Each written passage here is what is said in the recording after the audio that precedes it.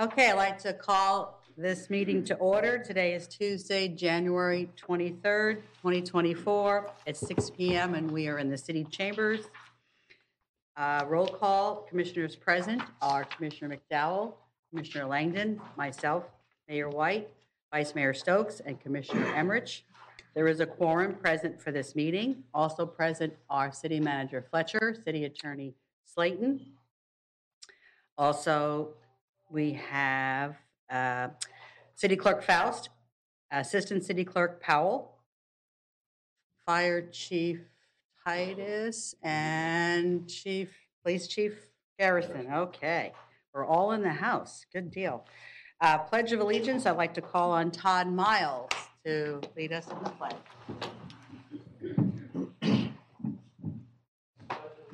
To the flag of the United States of America and to the republic for which it stands, one nation, under God, indivisible, with liberty and justice for all.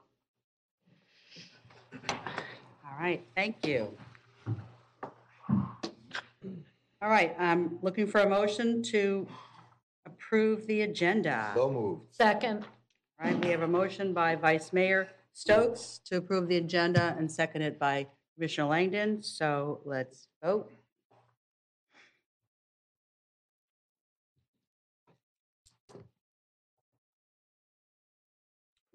And that passes 5-0. Public comment, City Clerk, do we have any online public comment? We do not. Okay. Do we have any comment cards? Yes, Bobby Olander.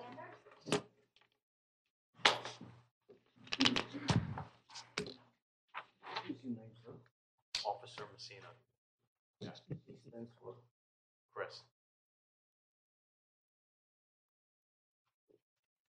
Good evening. I am Valdi Olander.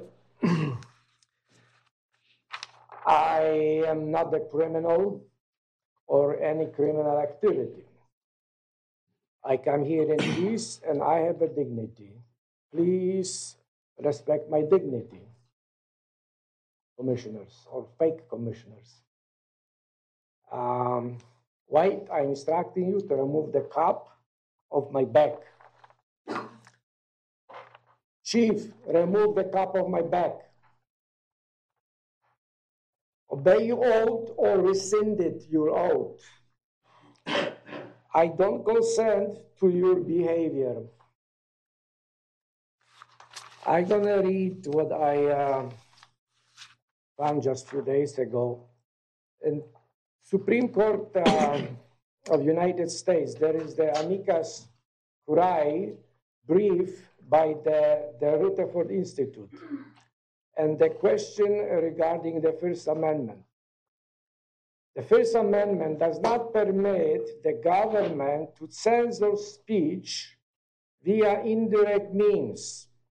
When the government official, like mayor, attorney,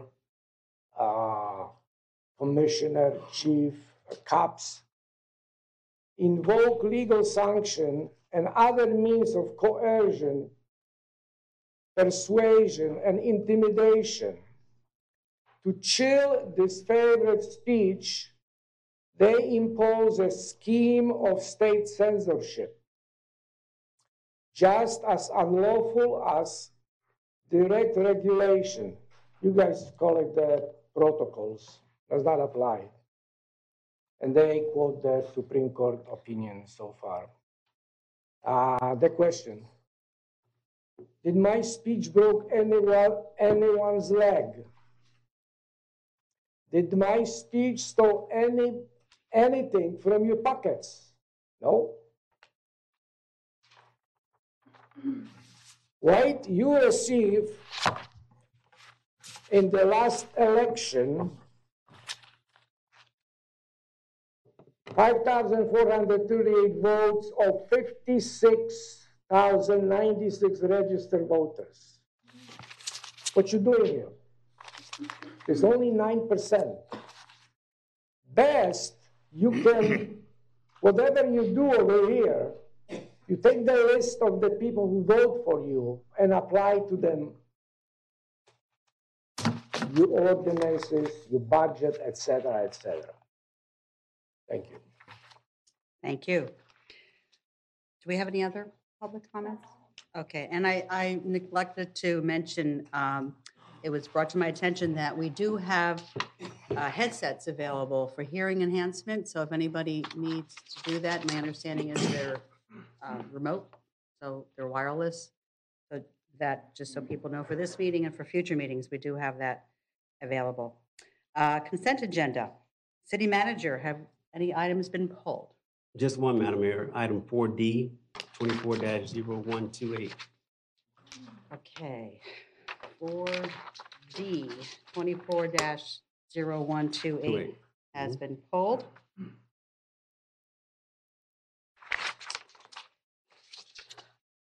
All right. Do we have any public comment on? Okay. All right, so I'm looking for a motion. Motion, Mayor. I move to approve the items in the consent agenda, pulling items D 24-0128 for discussion. Second. All right, we do have a motion to accept the consent agenda with the exception of item D, which has been pulled for discussion. That was made by Commissioner Emmerich and seconded by Commissioner McDowell. So let's vote on that.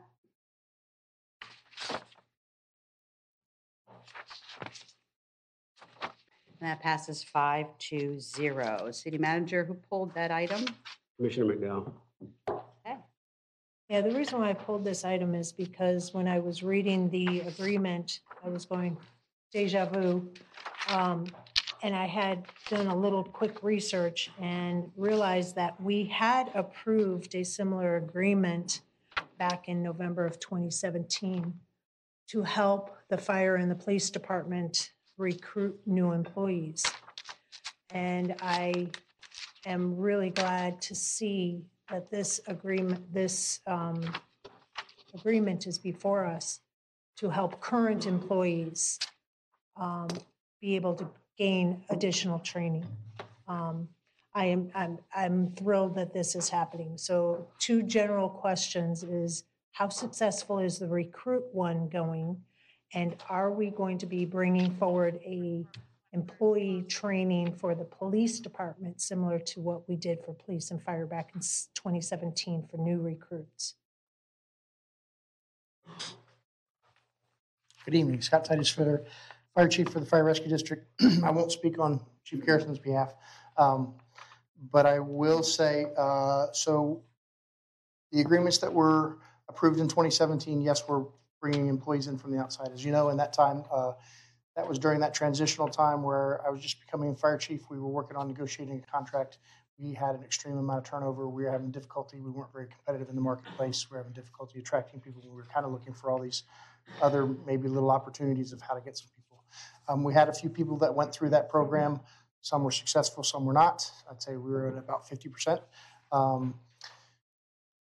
Thankfully, with commission support and some things that happened, we were able to negotiate a contract in that year in 2018 that helped us be more competitive in the marketplace. And we have, since then, I think tried to stay there. We'll be negotiating contract, as you know, starting this spring for the next collective bargaining agreement, so that we can maintain that. Although we don't attract the large volume numbers that we used to. We're getting very quality candidates, and I don't think any of the fire departments are getting, we used to put out for an advertisement and we get 150 or 200 applications in a couple of weeks. And the same with our surrounding counties, and it's just not that, there's not that many people in the market now. So one of the things that we did find over that period of time was that have taken our own people who have been tried and true, who've been successful, who've been with our organization for a year, year and a half, 2 years, 3 years, 4 years. They're good employees. That making the investment in them, if they want to go to paramedic school, we've been very successful in sending them to school and getting them back. And this contract is for them to sign so that they can go to school and we can actually, kind of help them financially. So we help them with time, and if they leave, if they decide to leave, then they would have to pay us back. But we've had pretty great success up to this point. Thank you, and I'm grateful this is before us today, and I'm in full support. Just out of curiosity, how much is paramedic school? In general. Tuition itself and books, I want to say, please don't quote me, I want to say it's around $8,000. Holy mackerel. There's a lot of training involved with our first responders, and thank you. Thank you for bringing this forward and retaining the employees that want to continue their education here and serving our city. So thank you for that. Thank you. If I may ask Chief Garrison if there's plans to bring a similar one for his department forward.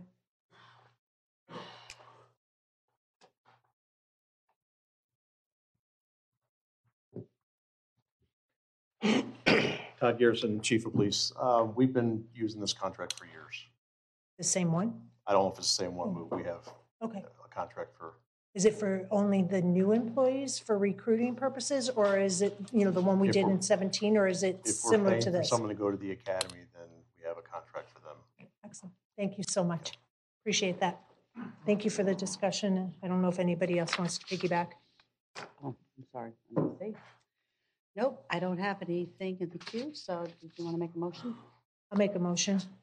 I'll make a motion to approve the template for a contract for reimbursement of firefighter or paramedic training expenses and authorize the city manager to, or his designee to sign future agreements using this approved template. Second. All right, we have an motion on the floor to approve the template for a contract for reimbursement of firefighter or paramedic training expenses and authorize the city manager to sign future agreements using the approved template. That was made by Commissioner McDowell and seconded by Commissioner Langdon. If there's nothing else, vote.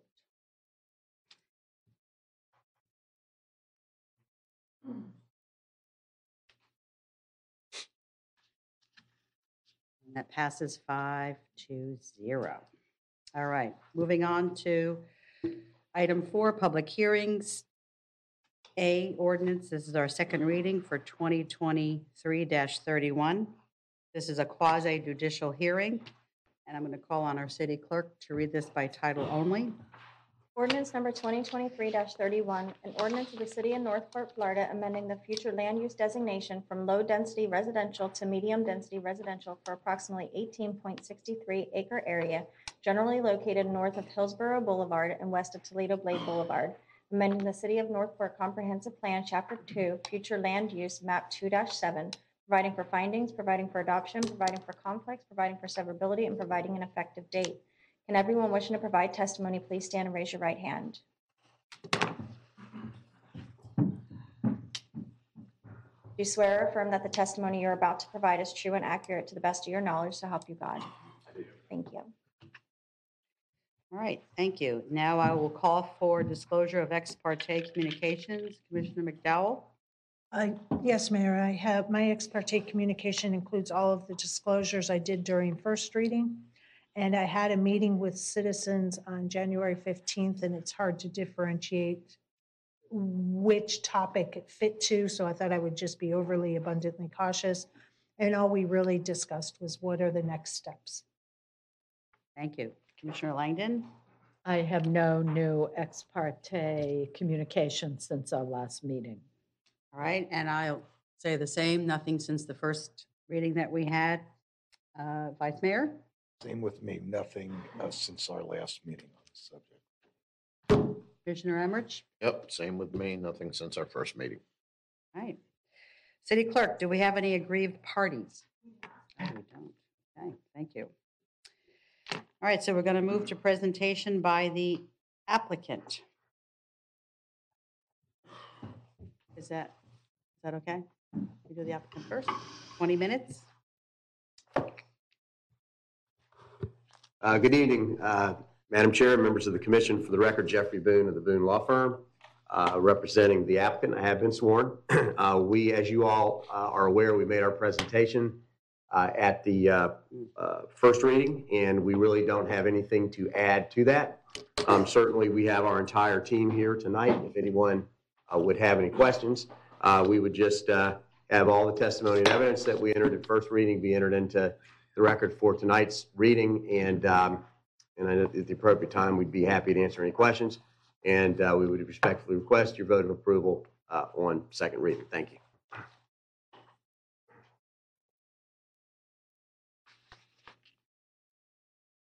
Okay. That's it? Okay, thank you. Staff, you have 20 minutes.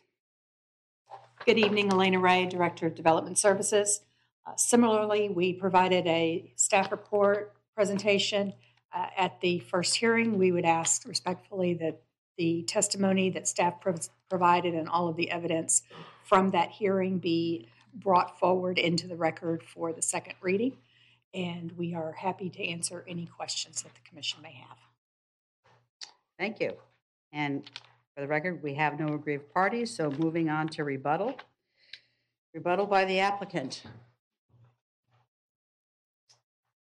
Jeffrey Boone, representing the applicant, no rebuttal. Thank you. Rebuttal by staff. No rebuttal. All right. And again, we have no aggrieved parties, so we're moving on to public comment. All right, moving on to commissioner questions.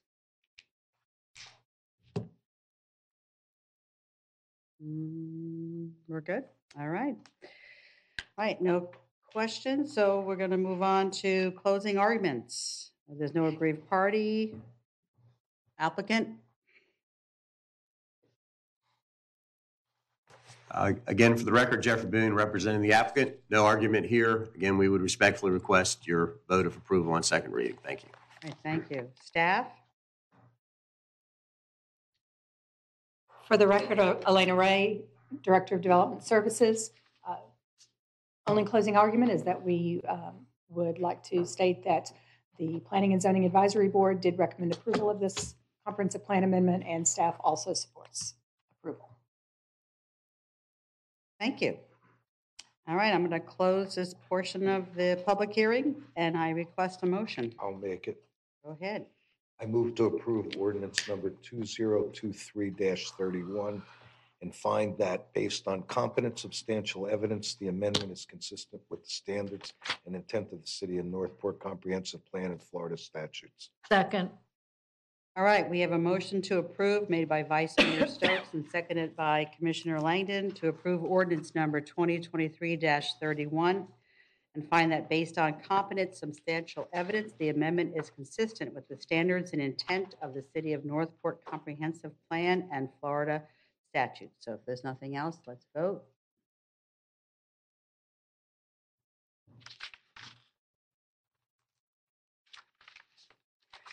And that passes 4-1 with Commissioner McDowell dissenting. Do you care to comment? Yes, Mayor. The reason why I dissented is because I do not believe changing our comp plan for this kind of activity, for this large of a parcel of property, is in the city's best interest, especially given the fact we need commercial land instead of more residential. All right, thank you. All right, we're moving on to item B, ordinance number 2023-32. This is again a quasi-judicial hearing, and I'll call on the city clerk to read by title. Oh, I'm sorry. Oh, no, it's okay. Okay. Okay, read by title only. Ordinance number 2023-32, an ordinance of the City of Northport, Florida, rezoning approximately 18.63 acres located in Section 36, Township 39 South, Range 21E of Sarasota County, and further described as Tract B, 51st Edition to Port Charlotte Subdivision, and instrument number 2008066012 in the official records of Sarasota County from residential single-family district, RSF, classification to residential multifamily district, RMF, classification, amending the official zoning map, providing for findings, providing for filing of approved documents, providing for severability, providing for conflicts, and providing an effective date. And everyone wishing to provide testimony, please stand and raise your right hand. You swear or affirm that the testimony you're about to provide is true and accurate to the best of your knowledge, so help you God. Thank you.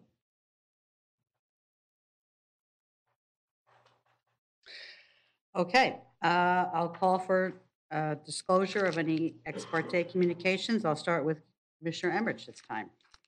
Yeah, I have none. All right, Vice Mayor? Nothing since our first meeting. And I too, nothing since the first reading. Commissioner Langdon? Nothing new since first reading. Commissioner McDowell?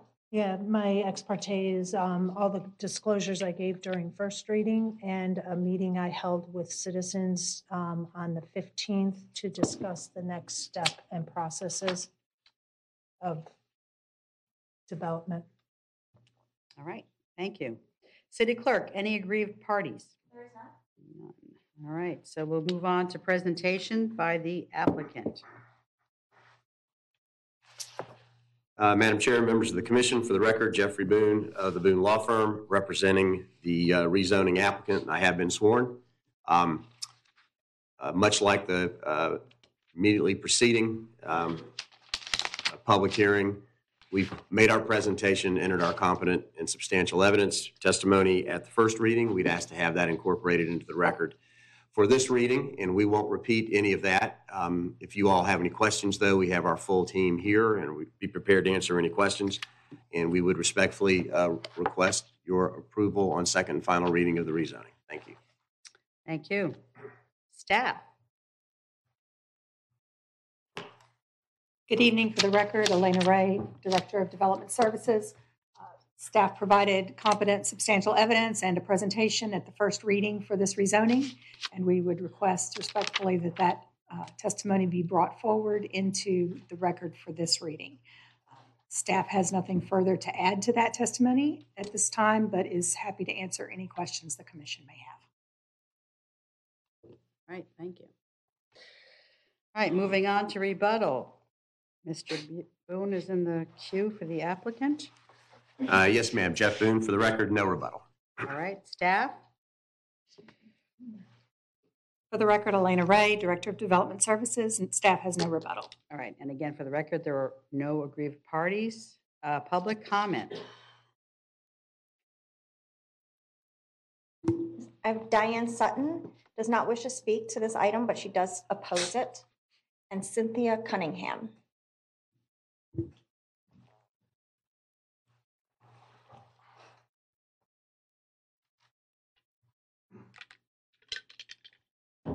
Cynthia, did you stand when I did the oath? Yes. Okay, thank you. Hi, good afternoon or evening, sorry. I'm Cynthia Cunningham, and I'm a brand new homeowner to Northport, and my husband and I spent probably 3 or 4 years looking for an area to move in. We visited a lot. We settled on Northport because of the family atmosphere that we had. And I'm referring to Activity Center 6. I'm in the small neighborhood of Barcelona and Price. So, we're being zoned in Activity 6, which means our property is now going to be non-conforming. And I just, there's 8 brand new homes that just were built and people are moving in, and it's a small neighborhood. And I just ask, I know that we have filled out a lot of, we've done petitions, we've given it to the commission, we've given it to the staff, and it's just going nowhere. And I just ask that if you just move it a little bit. This is a small neighborhood. If you look at it on the map, you can see that all it is homes there. And putting commercial businesses there is just, it's not conducive to this little neighborhood that's there. So that's all. Thank you. Thank you. All right, thank you. Okay, moving on to commissioner questions. I'm seeing none. So we'll move to closing arguments. No aggrieved party, staff, closing arguments.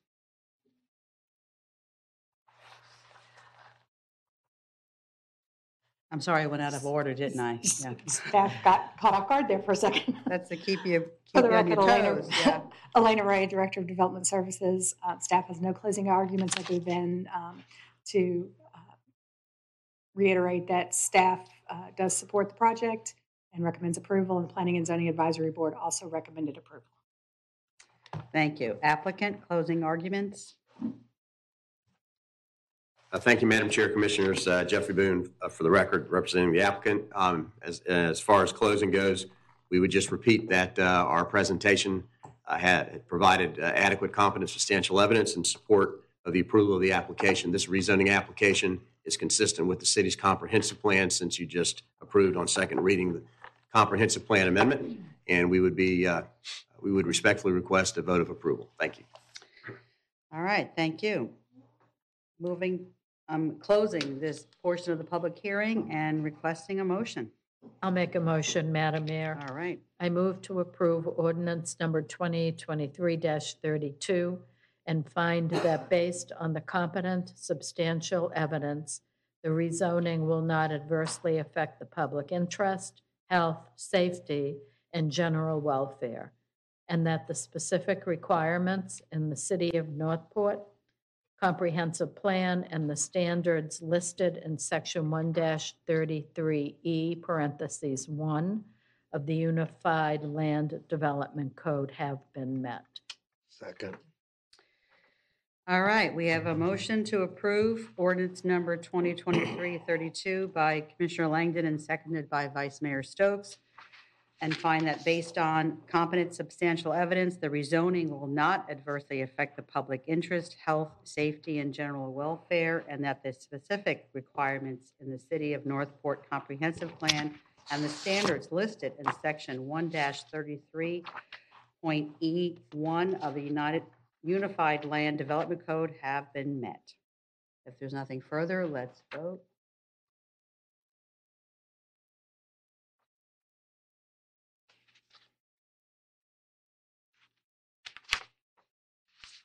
And that passes 4-1 with Commissioner McDowell dissenting. Commissioner McDowell, would you like to comment? Yeah, I dissented because we keep rezoning, we keep taking up these large parcels of land for more residential. And this is going to adversely affect our city at some point in the future because we need that land for commercial space on our gateway roads in the future. Rezoning it, we're not going to have it when we need it. All right, thank you. Moving on to the next section, which is petition A, DMP-23-121. This is a quasi judicial hearing, and City Clerk, can you read the petition title and swear in those wishing to provide testimony? Consideration of petition number DMP-23-121, Serenity Multifamily Development Master Plan. Can everyone wishing to provide testimony please stand and raise your right hand? Do you swear or affirm that the testimony you're about to provide is true and accurate to the best of your knowledge, so help you God? Thank you. All right, moving to disclosure of ex parte communications, Commissioner McDowell. I get it out, sorry. The ex parte communications I have is a meeting with a developer in August of 23 to show me the revised plans. I've held a few town halls where this project has come before me, and with questions, I had to explain the development process, procedures, and quasi-judicial purposes. I had no information to share with them. I had various meetings and conversations with citizens regarding the development, procedures, and processes, and emails that were generally connected to the comp plan amendment and the rezoning. I would assume are part of this DMP, so I have sent all those emails to the clerk for the record. Thank you, Commissioner Langdon. No new ex parte for me. I met back in November with the new and improved revised plan for this, and nothing since then on this development plan. Vice Mayor? I too just had a meeting, I'm not sure if it was August or November, with the developer where I saw the revised plan. And then I received a number of emails which are in the clerk's possession that have been forwarded on, same emails that I believe each one of us received. Thank you. Commissioner Emmerich? Yeah, I have nothing new, but I did meet with the developers on the revised plan, same as Vice Mayor, either August or November of last year. That's all I have. All right, thank you. All right, City Clerk, any aggrieved parties? Okay. We'll move on to presentations. Applicant, you are up first.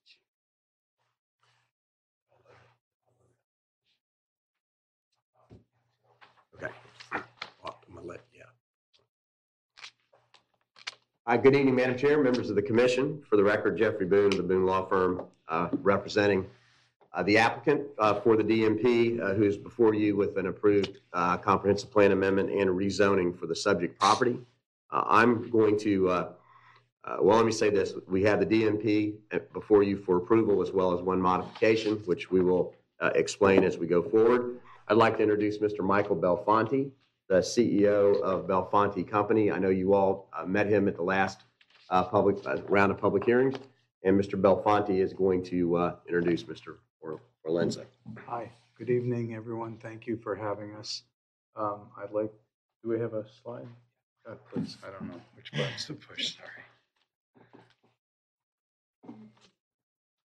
Yes, I've been sworn. Thank you.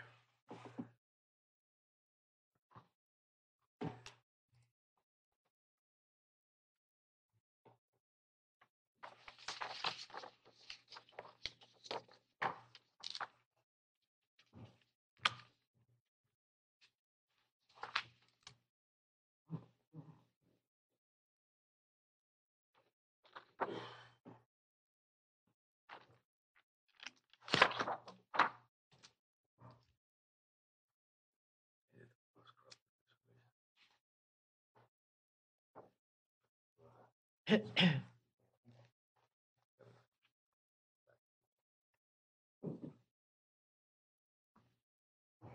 could probably wing it by this point, so. Madam Chair, if we could stop the clock while we. Yes. Oh, thank you, Madam Clerk.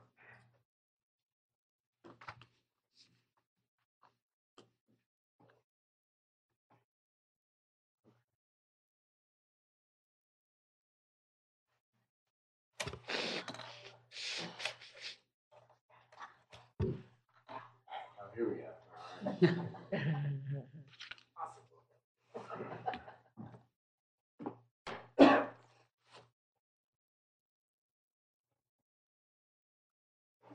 We have someone from IT here in case you just wanted to. For some reason, it says the file was corrupted.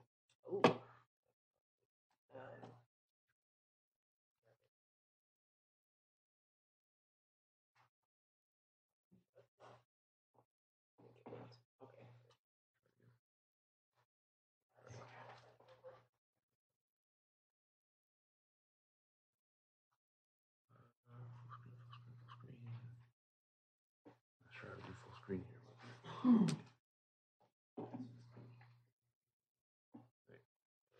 Okay, is it on the, which one? Here? This here? Okay. Thank you again for having me here this evening. We had gone through what our company does and where we're located. We're in Connecticut. We own and manage 3,000 apartment units. We're in development with 4 right now across the United States and Boston here in Florida as well. But I want to introduce Mark Forlenza, who is going to talk about the comprehensive plan amendment. You've seen all this before, so I'm not going to bore you with this. Our engineers, Kimley Horn, as you know, we have 6 development properties, like I said, but 4 right now that are being built. Our related company is MCR Property Management. We manage all our own assets. I know you've all seen this before, but this is one of our deals in Cromwell that we just finished, Cromwell, Connecticut. Here's some of the exteriors and interiors. This is a project we're doing up in Litchfield. It's a condominium for sale project. Again, the interiors and exteriors of this project. There's a project we're doing in Rocky Hill, Connecticut, 213 units. It's a mixed-use project with approximately 20,000 square feet of commercial. And I'd like to talk to you again about, I'm getting ahead of myself here. So, Mark, do you want to come up here? Mark Forlenza was with Spinnaker and also with Avalon Bay, and I'll let you. Yeah, thank you.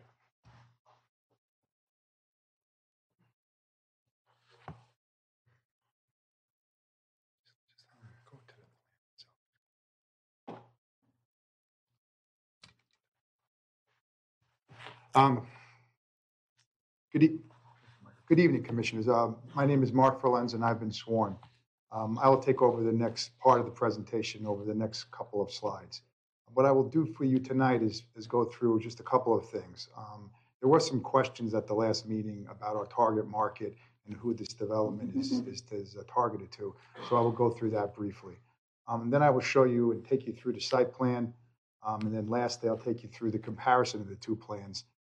The plan that we proposed to the neighbors early last year, and then the new plan that you guys have talked about and all seen. But we'll just go through it again, sort of point by point, to show you how we sort of address the neighbors' concerns. So this community, this 180 apartment homes, is targeted to a very exclusive portion of the rental market. It's what we call a rental by choice market. These are folks that can afford to buy homes, but choose to live in rental apartments for lifestyle considerations. They're affluent, they're well-heeled, and they expect hotel caliber services, which we try to provide in communities like this that we have built across the Northeast and now the South. In general, our target market is gravitating to more of sort of a barbell type of target market.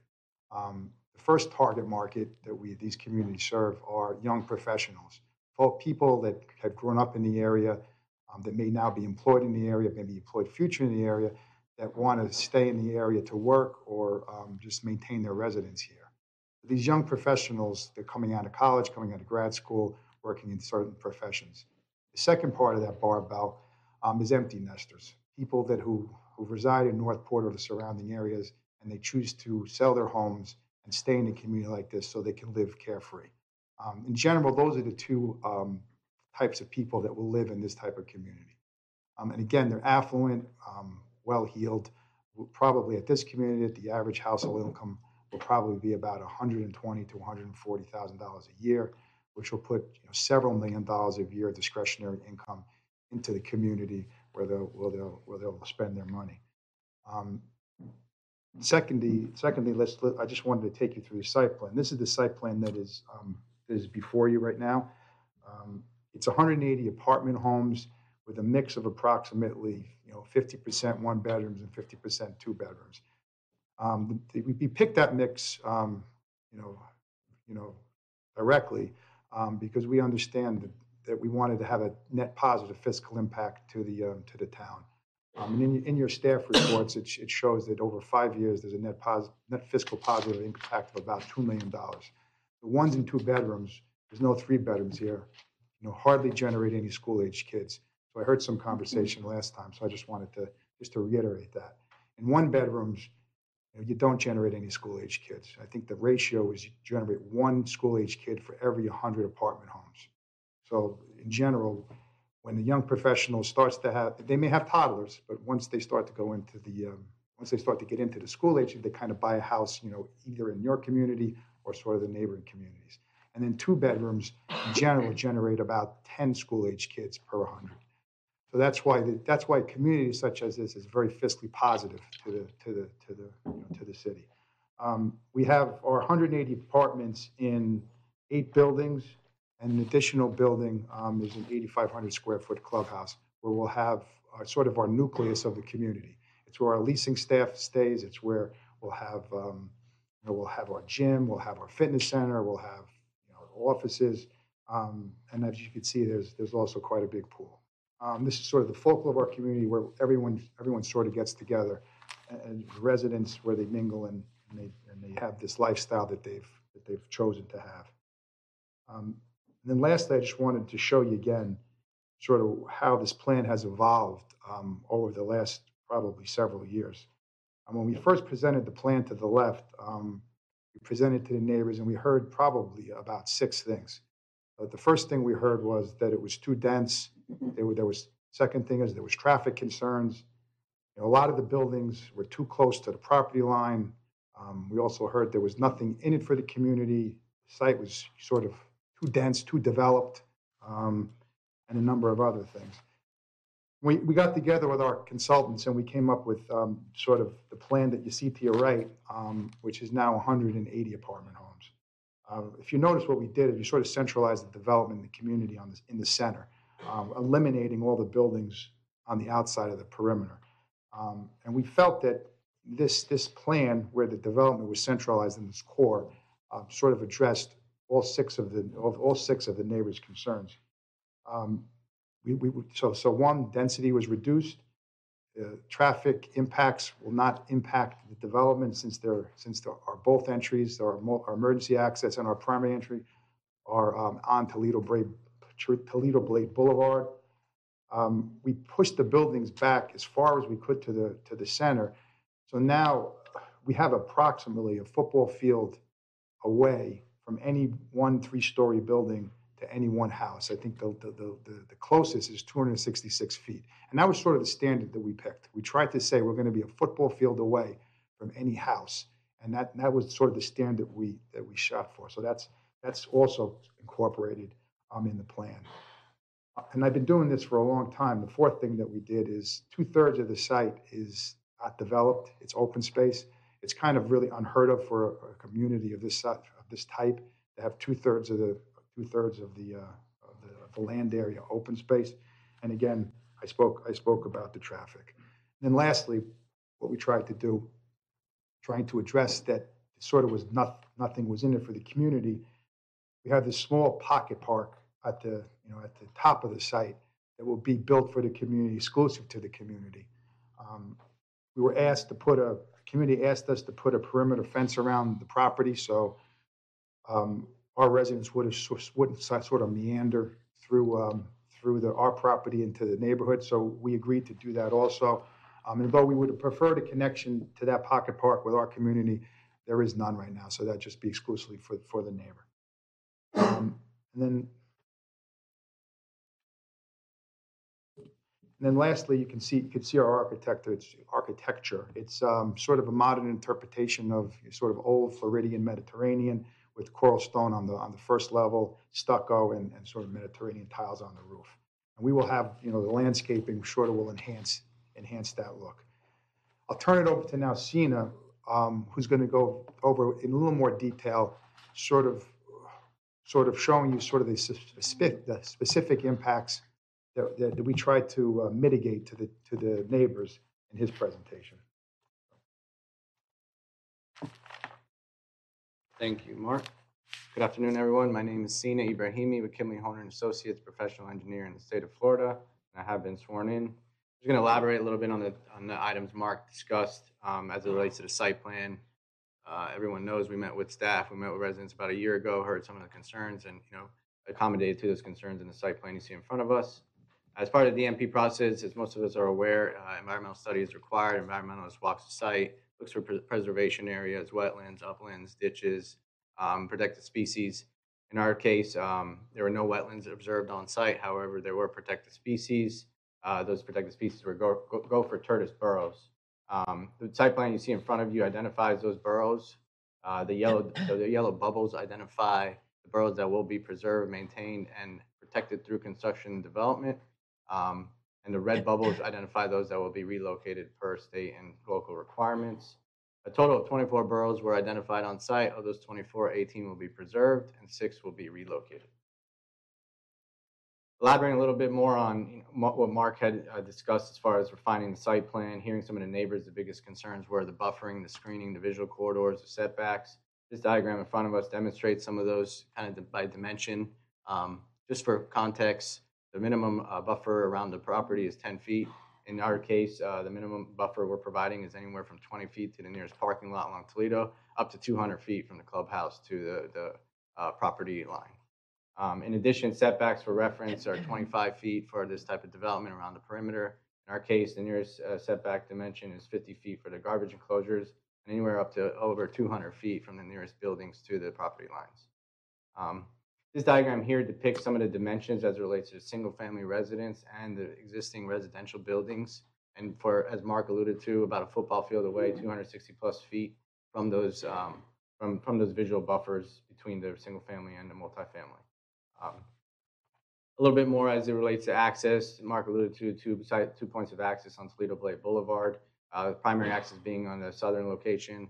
A turn lane is required as part of our DMP, so we will be proposing a northbound left turn lane on the primary access.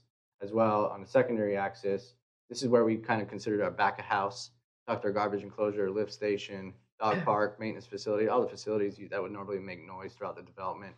The idea here was that the garbage truck doesn't need to make the loud beeping noise circulating the site. It comes in and out and leaves the site without making any noise disturbance. tucking it as far as away we can from the single family. The site plan here, Belfonte went above and beyond as it relates to taking a tree survey, identifying the native heritage trees, identifying those trees that are healthy, that should be preserved and considered throughout the development, both around the perimeter and within the development itself. The kind of the dark green hatches you see here are the existing trees that will be preserved. Over 360 trees that were identified as healthy trees that should be preserved within the buffering. In addition, we're proposing an additional 300 plus trees on top of the buffering. This by no means is a code minimum product. Going above and beyond, identifying several trees like magnolia, pine, oaks, other types of palms such as sable palms throughout the foundation perimeters and so forth. Mark alluded to, and I'm going to demonstrate it, this site plan screams buffering and screams open space. 67% of the property is open space. Just for context, multifamily development of such nature is usually vice versa. 30% is usually developed. 30% is usually open space, 60% developed. In our case, we're going with 30% developed, 60% undeveloped, plus or minus. This kind of visual corridor as it relates to the street view of what you would be seeing, if you were at the single family residence looking at the nearest multifamily building. In our case, plus 260 feet. This is to scale, kind of giving you a dimension regarding height and depth as far as where those buildings reside as it relates to single family residence. Again, hearing the neighbors' concerns, biggest thing was buffering, visual corridors, and so forth. Just hitting on utilities, as part of the DMP process, required to analyze the water, sewer, and drainage for the infrastructure of the development. Water and sewer will be publicly serviced by the City of Northport Utilities Department. Bless you.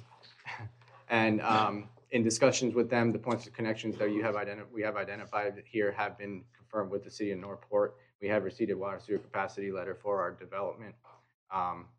The water will be utilizing water main along South Toledo Blade Boulevard on the south side of paper south of our development, considering a loop system that enhances pressures, as well as for sewer, we'll be doing a private gravity system that discharges a private lift station on site that discharges a forced main near Fernway Drive and Toledo Blade. As it relates to drainage, drainage analysis was very extensive for this development. We went back and forth with Elizabeth Wong. We actually ran some preliminary hydrology calculations, which is pretty rare at this stage in the game. But again, just to make sure we're not adversely impacting adjacent neighbors. The property will be discharging to our ditch along Lovett Road that then discharges to Cocoa Plum Roadway to Mayaca River. The diagram here demonstrates in red what we had originally came in with our utility layout. But again, Belfonte went above and beyond, told us to consider some means and methods through construction, excavation, trenching, and so forth, and making sure what we're putting in plan today is actually going to preserve those trees in those buffer areas. So the red is the first stab at our utilities, and the blue, we kind of refined it to identify those trees again and minimizing those impacts to the development. Sorry I rushed through, we're just running out of time. I'd be happy to answer any questions, and I'm going to turn it over to traffic.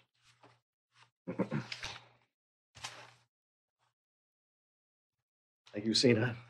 Keep it brief. Good evening, Commissioners. My name is Bob Abruzzo with Kimley Horn. I am a professional engineer and traffic engineer within the state of Florida.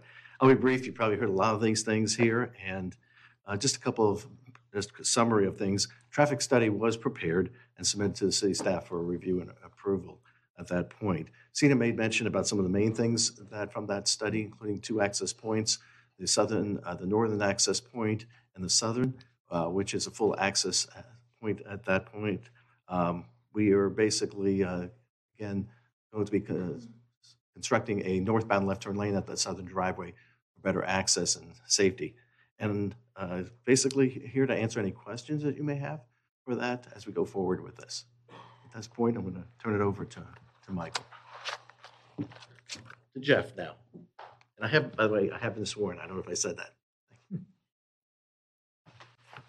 Thank you, Commissioners. With the last 2.5 minutes here, I know you all have had a chance to read this in the staff report before you got here, but we do have the one modification, which is for apartments or dwelling units to be smaller than the 900 square feet.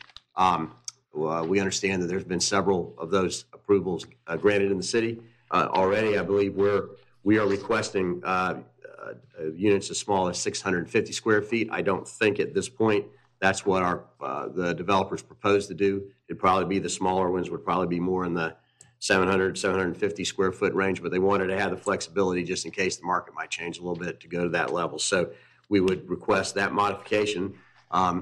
You've heard from all of our experts as well as from the representatives of the company. And we would respectfully request your approval of the DMP, and at the appropriate time, I'd be happy to answer any questions you may have. Thank you. Okay, thank you. Going to move on to presentation by staff.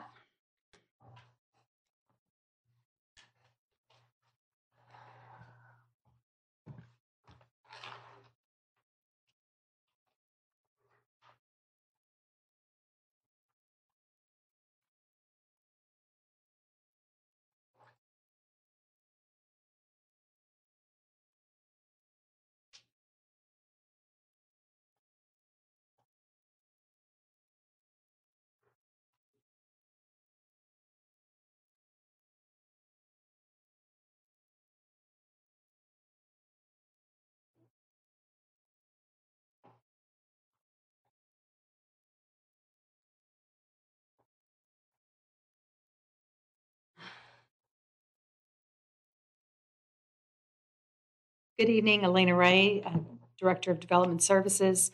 I have been sworn. This project has gone through quite an evolution over the last little more than a year, not just from the project itself, but from the staff who have supported it. We have the project planner on this would normally present this to you. However, that project planner is on extended personal leave. The Assistant Director of Development Services, Ms. Barnes, would have presented this to you tonight. She is also out on leave at the moment, so you get me. This project came to us as a significantly different project in November of 2022. They're currently asking for 180 units, multifamily development, at Toledo Blade, north of Hillsborough and south of Price. The parcel is 18.63 acres, roughly. The staff held a pre-application meeting with the applicant on December 7th of 2022, and we went through multiple iterations of this project, especially following the neighborhood meeting, the first neighborhood meeting that the applicants had. Staff did review it for consistency with the comprehensive plan and compliance with the city's unified land development code. The comments back from staff were either no objection or meets requirements with conditions, and we have 3 conditions that are included in your staff report and included in the ordinance for adoption. The applicant held a second neighborhood meeting on August 10th that reflected the project as it appears before you. Approximately 40 people attended that meeting, and the meeting minute notes are in your packet. As I said, the project is between Price and Hillsborough on Toledo Blade on the west side of Toledo Blade. As was presented and approved before you tonight, the zoning on the property is now residential multifamily. The comprehensive plan future land use is medium density residential. You have seen in the applicant's presentation the site plan as it appears before you now. This is the second iteration. I would like to point out, and the applicant did discuss this, but the site does have a significant number of gopher tortoise burrows, and those are depicted on the site plan as to which burrows will be preserved and which will be relocated. This is significantly different from how Northport has typically handled development and our natural resources, and this serves as an example of how we would like development to occur going forward in tandem with our natural resources, and our natural resources team will be following this project very, very closely.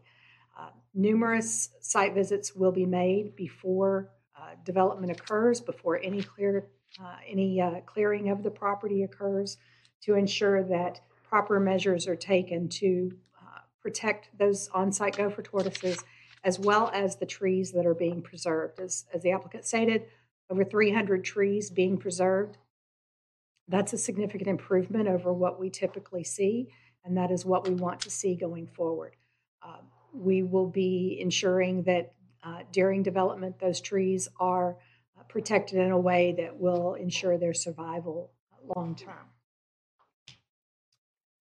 There is one modification of our ULDC regulations. As you heard a moment ago, that is the 900 square feet minimum square footage for apartments. The applicant is requesting to go as low as 650 square feet. Staff does support the modification as in compliance with our comprehensive plan, our economic development policy to create more diverse housing and provide for a different segment of our housing population for younger workers and those who desire to live in a smaller space. Staff did review the project for compliance with the comprehensive plan, future land use element, and found that it does meet the goal 1 and objective 1 for development, as well as meeting the economic benefit to the city. The fiscal analysis that staff conducted showed that the economic benefit to the city is just over $2 million over the first 5 years of the project. The project staff also determined that it is in compliance with policy 1.1, and it, as medium density residential, it complies with the Florida statutes as well. The transportation element was reviewed for compatibility. It does provide adequate access management. It limits the proliferation of driveways along our arterial roadway, and they do have proposing two entrances to their project from Toledo Blade. There will be no traffic access from this project into the neighborhood. This project also satisfies the comprehensive plan's housing element, goals, objectives, and policies in providing not only infill development within the community where we have access to city water and sewer, but also provides different types of housing within the city. This is a more luxury product on the eastern side of the city and provides a different housing opportunity than what we typically have in that area. There are quite a few policies in the housing element, and we did review against all of those, as well as the economic development element of the comprehensive plan has a goal of achieving an economically stable community, and that includes the expansion of job opportunities and additional housing for the employment sector. There are several policies within the economic development element that do talk about suburban infill, neighborhood infill, and different types of housing options, and staff did review against those. Staff also reviewed for compliance with the Unified Land Development Code, specifically the residential multifamily district and the provisions associated with that zoning designation. The design standards, I will note there's a typo on this table, and I apologize. The proposed project is not 188.63 acres, unless it has grown significantly in the last few minutes. It should be 18.63 acres. I think a key got stuck. What this table demonstrates, though, is that this project goes far beyond what our ULDC calls for as far as open space, height limitations, the lot coverage, and even parking. So the density is below what could be allowed of up to 15 units per acre. This is holding at 9.6 units per acre. The minimum lot size for the ULDC is 8,700 square feet for this use. They are providing 18.63 acres. The maximum lot coverage, this is where you see a significant difference in the design of this project. The ULDC requirement is a maximum lot coverage of 35%. Their maximum is less than 13%. So there is much less impervious coverage on this project than what could be allowed under the zoning district. Minimum open space is 35% according to the ULDC, and they are proposing to maintain almost 67% open space. The next is where you see the modification that's being requested from 900 square feet for each unit to 650 square feet, potentially as a minimum square footage. Minimum setbacks for the front and the rear of this property, the ULDC requires 25-foot setback. Their setbacks are significantly higher. Front is 97 feet, the rear is 108 feet. And then on the sides, they are providing 115 feet. So it is a large area between their buildings and any of the single-family homes in the neighborhood behind them. Maximum building height under the RMF zoning district is 70 feet. They are keeping their buildings at 42 feet. And I will also note that there will be one-story garages between those multi-story buildings and the single-family homes. So there will be a visual increase that is gradual rather than just a 2 or 3 story building right in front of them. Additionally, the landscape buffers, though the code requires a type B, as the applicant mentioned, they are preserving over 300 trees on the property. Trees that are in those buffer areas that are native trees will be preserved. So we, as I said, we will be working with their team to ensure that those trees have adequate protection during development. And then on parking, they are required to have 290 spaces. They are providing 343 spaces. The applicant was notified of the public hearing by email on November 14th, and the petition was advertised in a newspaper as required by our code and Florida statutes on November 20th. Additionally, the property owners within 1,320 feet of the subject property were notified by postcard mailed on November 20th. Copies of the notices, the required notices, are provided in your packet and in the presentation. Staff does recommend approval of petition DMP 23-121 with the 3 conditions and the modification requested. And staff is happy to answer any questions that you might have. All right. Thank you. Wow. Pretty good. Yeah. Moving on to, hold on a second. Yep, we'll have time for that. Rebuttals. Rebuttal by the applicant. 5 minutes. Jeffrey Boone for the applicant, no rebuttal. Thank you. Rebuttal by staff. Elena Ray, Director of Development Services, no rebuttal. Thank you. Any public comment? Okay. All right, so we're ready for commissioner questions.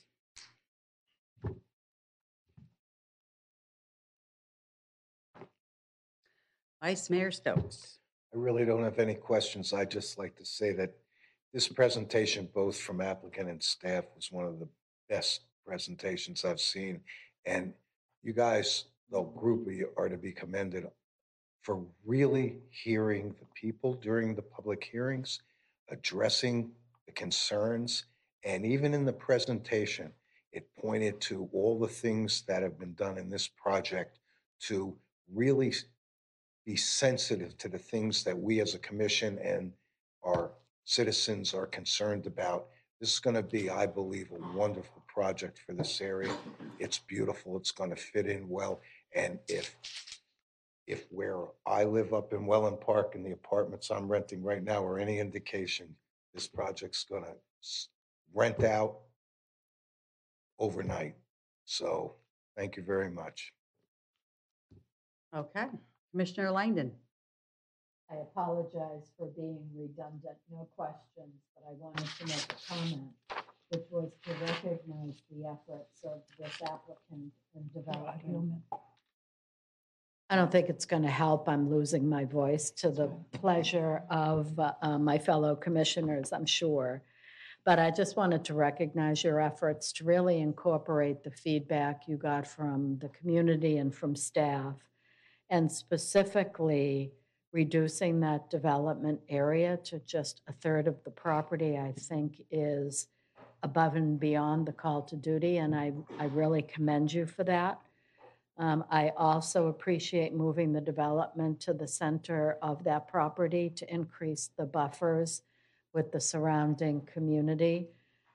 I think the effect of your design on those surrounding communities is more that they have a park in their immediate area and not really a higher density living arrangement. And then finally, the preservation of our natural resources. The real effort to save trees was really commendable, and I stop for gopher tortoises and I move them. So I really appreciate your saving as many of those burrows as you did. So well done, and well done to staff. Takes two to tango, and I really appreciate the efforts on both sides. Thank you. Thank you, Commissioner Langton. Commissioner McDowell? Yeah, I'll save my comments for after my questions, if you don't mind, Mayor. I do have a few questions about the DMP. The left turn lane on Toledo Blade that is required, who is doing that, just for the record? Who's required to install it? Elena Ray, Director of Development Services. For the record, the applicant will be required to install that turn lane. Okay, and can you tell me when is that usually done? That will be done in tandem with the actual development. So before CO? I would, yes. All right, so you know me, these documents survive all of us. Is it possible to put that as a condition that the left turn lane has to be installed prior to CO? Actually, I think that is in our concurrency regulations already. You think, or it is? No, I can, let me. And I'm not trying to be, I truly am not trying to be difficult. I understand. Because traffic, based on previous conversations, is a huge concern. And if they're required to do something, I don't want it to fall off the wayside. That's all. And I apologize. Because it is part of the DMP, it is called out on the site plan. It does have to be installed before we will issue a CO. Thank you very much. Appreciate that clarity and reassurance. Don't go too far. I think this next one might also be for you. Could you please put the impacts financial analysis up on the screen for everybody? It'll be easier to ask my question. All right, if you look at impact fees, in year one, it's 0. Years 2 and 3, it's almost to $500,000. I am curious, why are we doing impact fees in year 2 and year 3 instead of at CO, which is year 1? They wouldn't be reflected in that year's budget. It would be the next year's. I'm sorry. So when we get the impact fees by CO, Right. that first year, it's not going to reflect in the city's budget. It would reflect in the next year's budget. Okay, so why is it then in year 3? I'm not following you, but I'm trying to follow your logic, but then. Sometimes, well, and the algorithms of this fiscal analysis, I can't speak to, but I do know that sometimes we will have buildings CO'd at different times. Each building in an apartment complex is CO'd individually. And we often have some buildings that will come online first and be filled, and they will pay the impact fees on those. And then as the others come online, we CO those buildings, and that's when the impact fees for those buildings and units are paid for. So we have had, and I think that's probably why the algorithm splits it out into 2 years, because the COs are not always issued in the same year for the entire development. Okay, I'll go along with that. I just, if you could confirm or deny, Are they requesting a deferral? Because that's what I thought They are this not was. requesting a deferral. That's what I thought this was. On the at record, first. they are not requesting a deferral. For that. Oh, the park, and I think this might be for the developer. Can you kind of describe or tell me a little bit more of what your little park will consist of? A couple of citizens were like, what is that?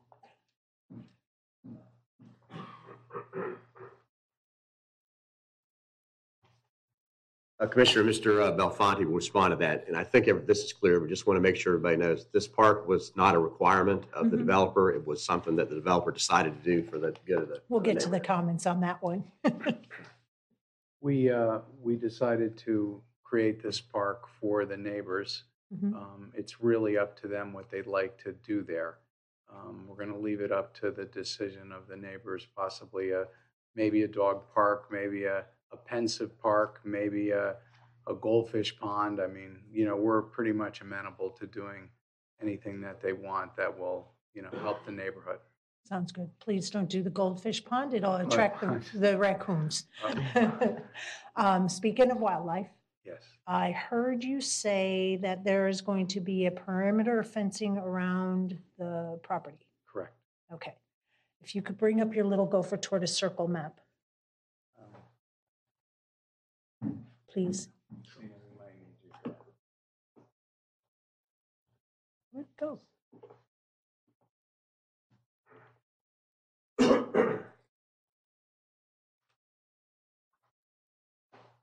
Excellent. Okay, so I would assume it's going to go, your fence, perimeter fence will probably be on the property line, give or take. Correct. Currently, it is. Tell me about the fence. What are you envisioning? Because I'm seeing gopher tortoises not being able to freely move across the street in the right of way, come and go. If the fence is going to barricade them in only on your property. I know gopher tortoises like to travel. So is the fence going to be raised a little bit above the ground so they can go underneath? We're certainly amenable to that if that's the travel pattern of the gopher tortoises. If you think that's a good idea, then we're amenable to it. Yeah, and I think that might. Probably a good idea, actually. Okay.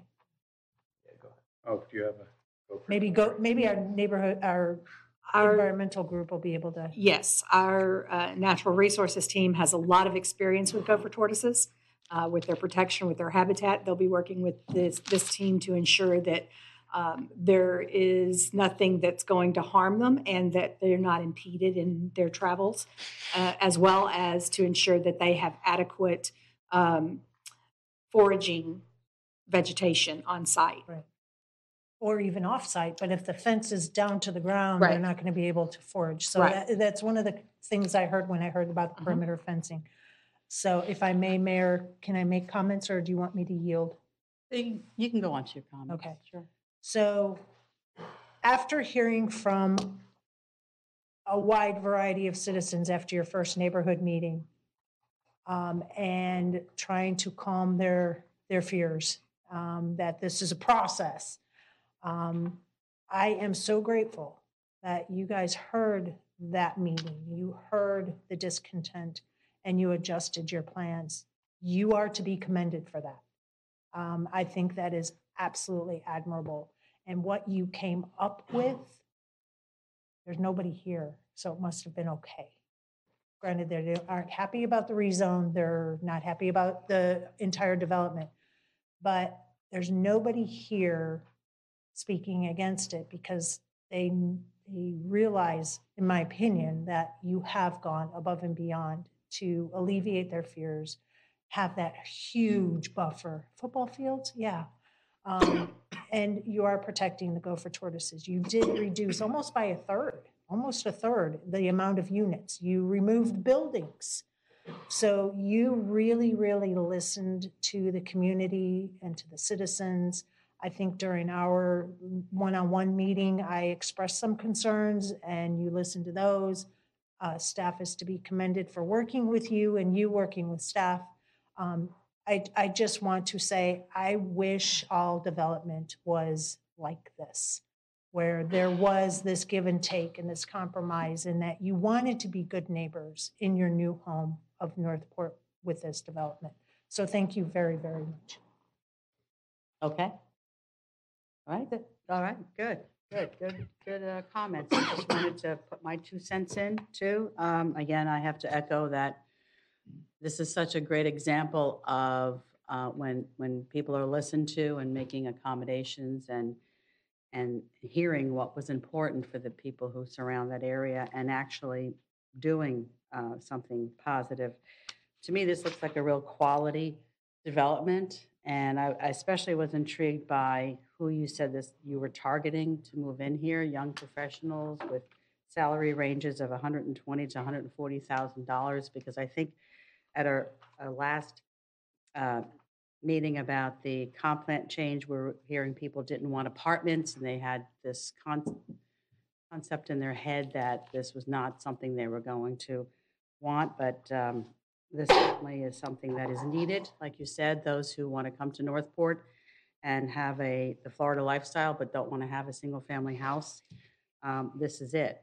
The Gopher Tortoises, very happy to learn about that, because the other option for this property, I understand, would have been just having it be quarter acres, and I know that all those Gopher Tortoises, those burrows would unlikely be saved. It doesn't happen on quarter acre parcels. So I'm really happy to see that by doing this type of a development, we can concentrate the green spaces and really appreciate them.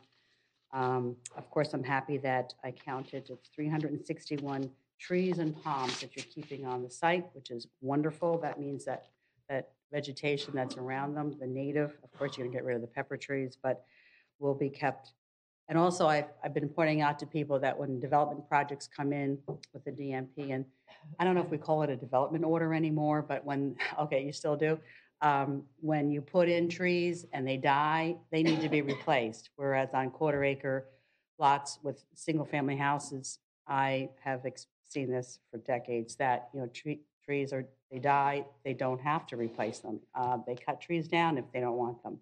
But here, this is going to be maintained and actually continue to grow and add to our city. So I tell people that is the one, I shouldn't say that, not the one. It's one of the benefits of having an HOA or a planned community. They're going to look after that landscaping and trees to be sure that it becomes what we look at these nice little pictures here, it actually will become that. So I wanted to point that out.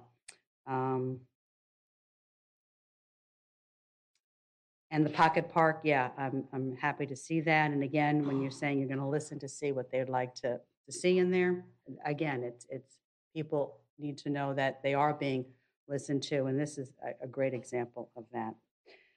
So that is my 2 cents worth. So I think, let me see what I have on my list here. We're through with questions. So closing arguments by staff. You're up first. Elena Ray, for the record, Director of Development Services. Staff just would like to state that we do support and recommend approval of the project, and the Planning and Zoning Advisory Board also recommended approval. Okay. Applicant closing arguments.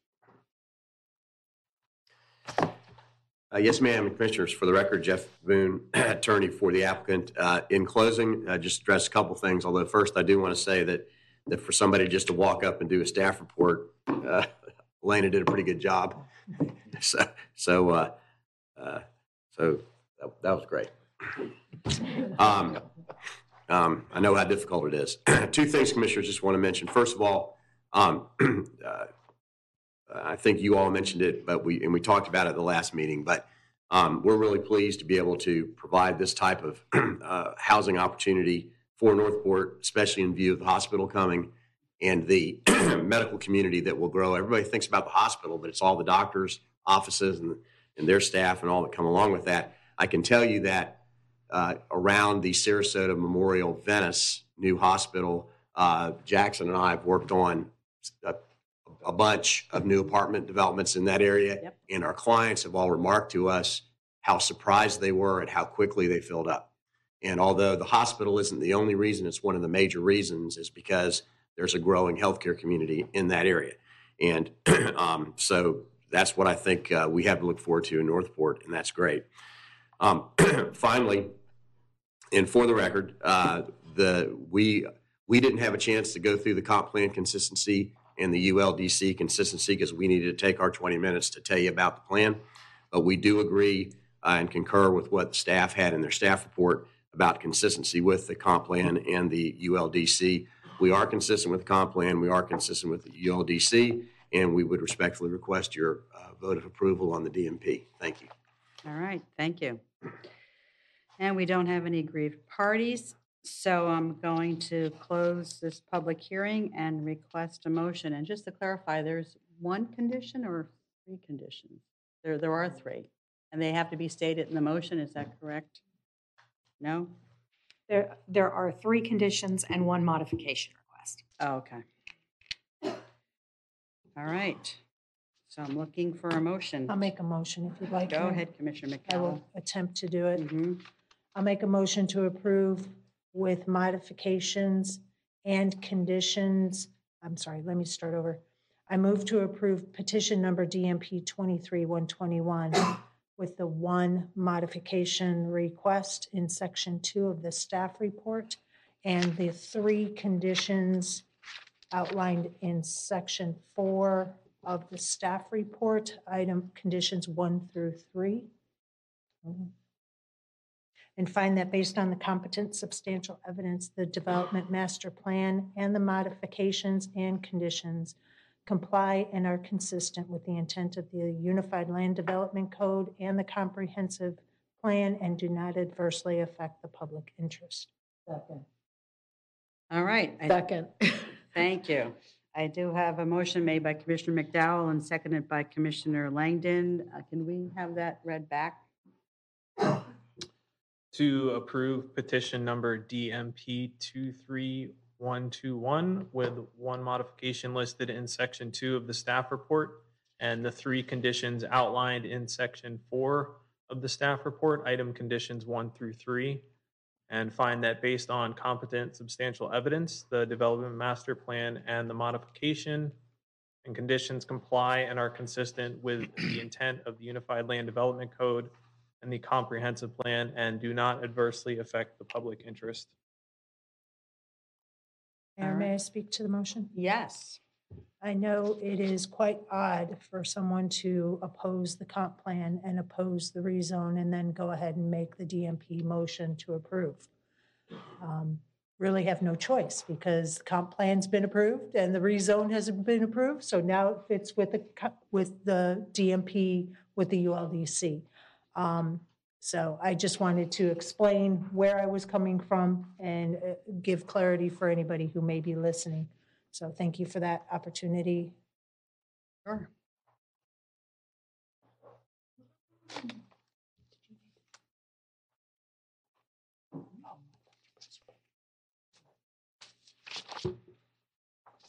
And that passes 5-0. All right, thank you. What do my fellow commissioners feel about a break? Are you ready for a break? Yes, I knew. I didn't look at you, but I know you did. Okay, how long do we need? All right, 10 minutes.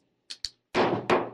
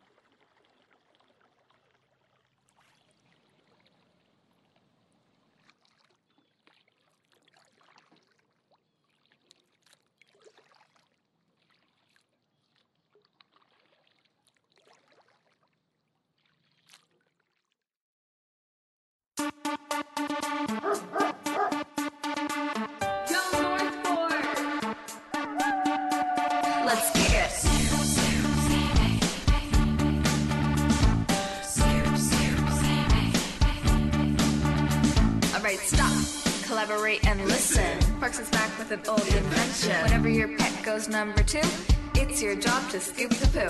Will it ever stop? Yo, I don't think so. Poop shouldn't be left to decompose. To the extreme, bag it up like a champ. Throw it away, use your part, get amped. Damn! Rush your baggie to the trash. Keep the water clean, do your part in a flash. Deadly! When bacteria grows steadily. Anything less than scooping is a felony. Love it or leave it, you better gangway. You better hit the bullseye, the dogs don't play. This can be a problem, but yo, we'll solve it. Check out the hook while my DJ revolves it.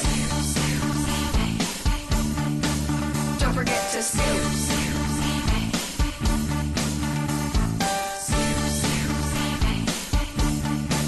Don't forget to scoop. Yo, man, let's get out of here. Word to your pupper. Don't forget to scoop.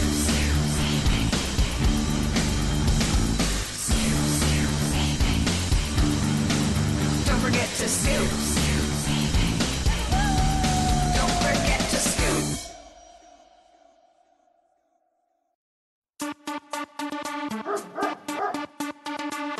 Go Northport!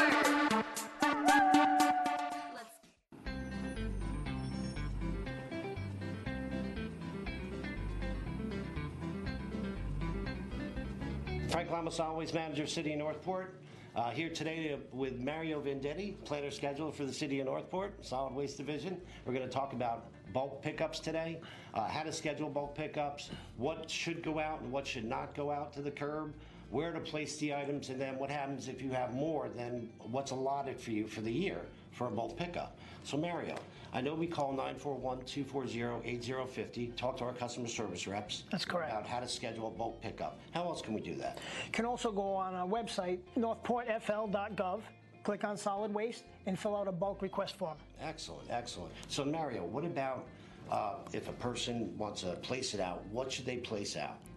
What's the right thing, what's the wrong thing? Basically, Frank, anything that doesn't fit in the container, that's garbage, is going to go curbside. We're going to stay off driveways. What's not accepted is tires, chemicals, stuff like that. You can put yard waste out, that's considered bulk, but just make sure it's separate from the garbage pile. Okay. Yard waste is a separate pickup. So what happens if I use all my bulk pickups already? Good question. So you can have more, but you just have to pay. It's going to be $16.50 a cubic yard, and that's length times width times height divided by 27 is 1 cubic yard. Any questions? Of course, let us know. Give us a call, 941-240-8050.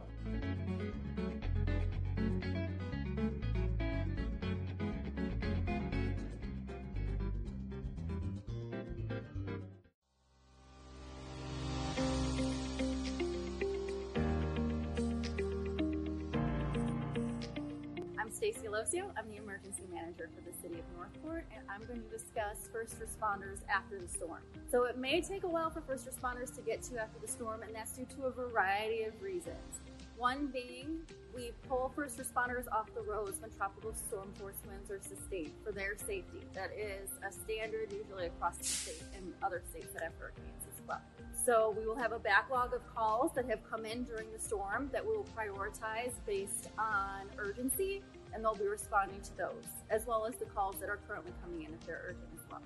Also, the roads might be flooded, there might be debris in the roads. Our tactical first-in teams will be going out right away to clear the roads of any hazards so that our vehicles can get through and respond as quickly as possible. Just keep that in mind when you call after a disaster for assistance. We are coming. You are very important to us. We care about our residents and their safety, but it may just take a while for us to get to you depending on the conditions of the roads.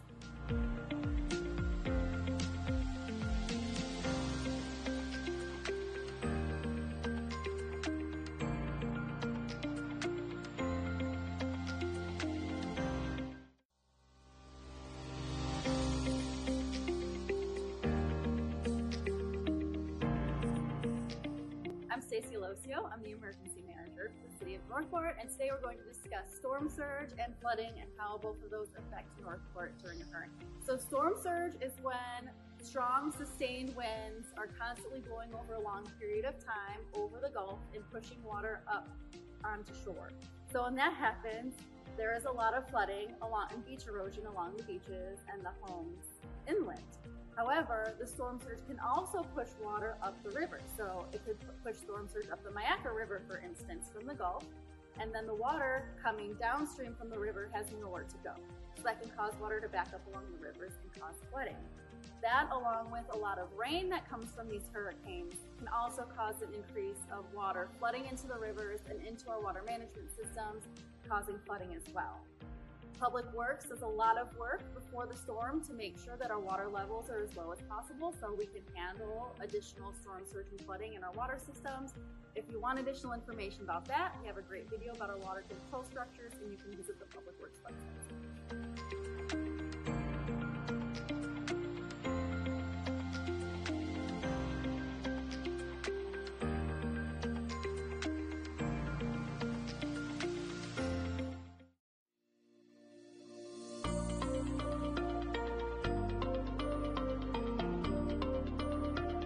Hello everyone, my name is Devon Poulis. I'm the Aquatics Manager within our Parks and Recreation Department.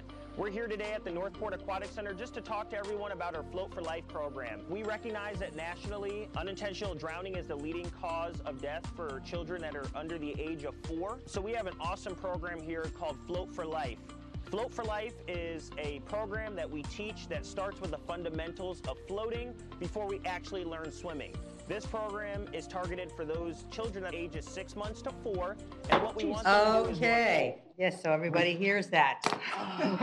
You woke the dead. All right, we're reconvening now at 7:33, and we're moving on to ordinance second reading C, number 2023-27. City Clerk, can you read by title only?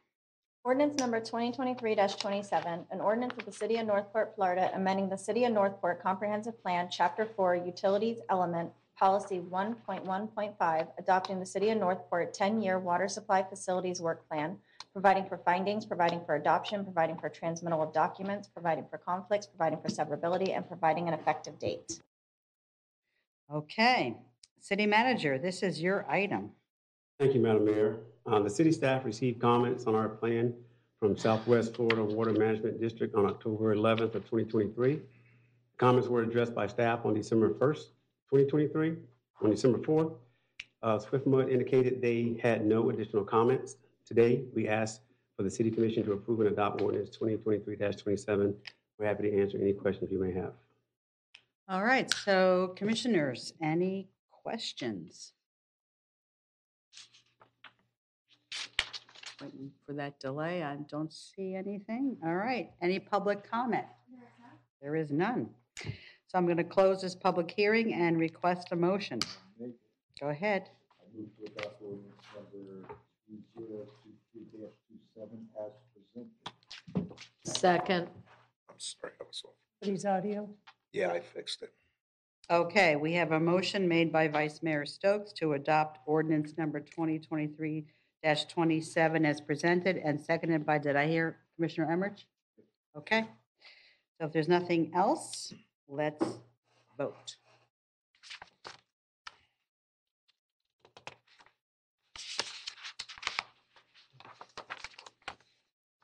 And that passes 5-0. All right, move on to item D, ordinance number 2023-34. City Clerk, can you read this by title only?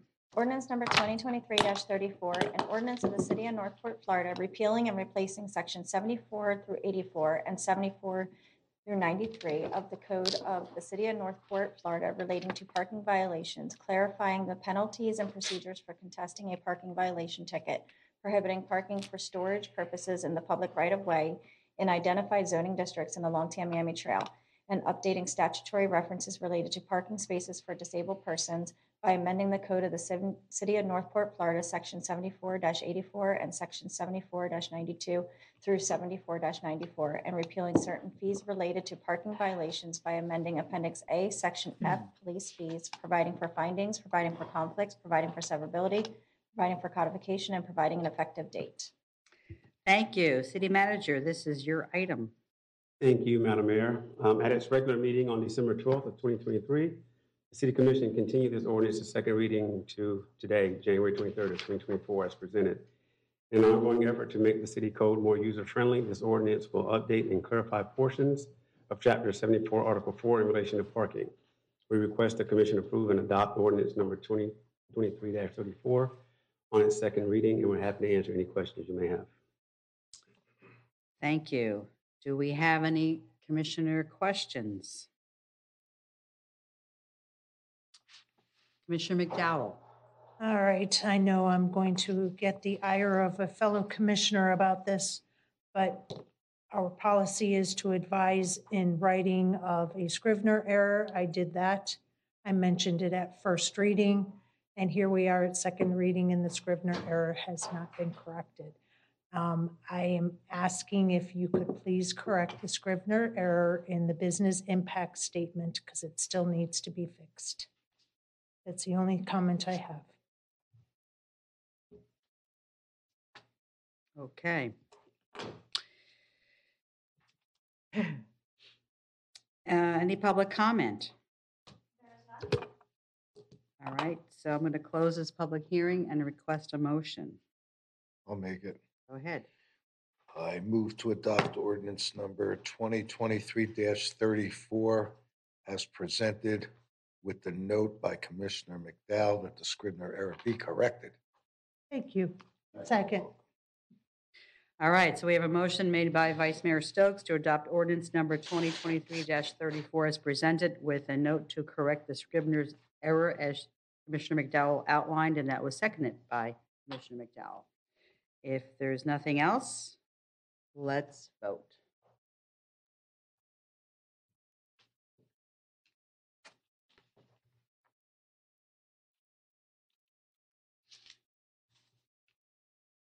And that passes 5-0. All right, general business. A, 24-0124. City Clerk, this is your item. Right? This item was actually requested by Commissioner McDowell to be placed on the agenda. Oh, okay. Commissioner McDowell. Yeah, the reason why I placed this on the agenda, I think the legislative text kind of spells it out, but in case anyone's listening, the Charter Review Advisory Board submitted their annual report, and they have a long list of potential goals of things that they would like to accomplish in 2024. The list is pretty long, and it has been since 2020, I think even before COVID, when we've had our last joint meeting with the Charter Review Advisory Board. And I was just putting this on the agenda to see if my fellow commissioners thought that this might be warranted. Some of the goals that the Charter Review Board wants to work on, I know I would really like to have a better understanding, especially after listening to their board meetings. I'm not too sure what their direction is, what they're wanting to do. So that's why I put this on the agenda for discussion. Thank you. Okay. Commissioner Langdon. Yes, two things come to my mind as I read through this list in terms of what their intention might be.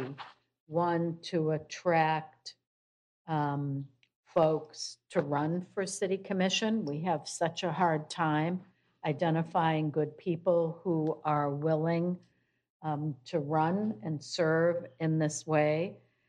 And I also, as sort of a subset of that, perhaps see an intention in this list to see how we might attract younger people to the commission. And those folks are working. They may or may not have the flexibility. If we want to attract them, then I think we need to be willing to have conversations about how we need to change things in order to accomplish that. So those are just my comments. As I look at this list, it's sort of a tactical list, not really clear what's in their mind to accomplish. But my interpretation is attracting folks to run for the commission. All right, thank you for that input. Do we have any other questions or comments about this? Vice Mayor Stokes? Yeah, I'm wondering whether or not a joint meeting is in order as much as allowing the Charter Review Board to dive into their 24 goals, because the two hot button issues are obviously, how do we attract, as Commissioner Langdon said, how do we attract younger folks to run for commission? Put it out there, income is the issue for anybody with a family who needs needs the income and isn't in a position to give up the job they have. The other item is for them to really, they appear to want to dig into the issue of bonds. As we all know, we have to borrow money. Anytime we borrow money or in debt this city, we have to go out for referendum. It does, to a large degree, restrict Commission's ability to fund projects that are in the city's best interest. Yet this restriction does put control firmly in the hands of our citizens.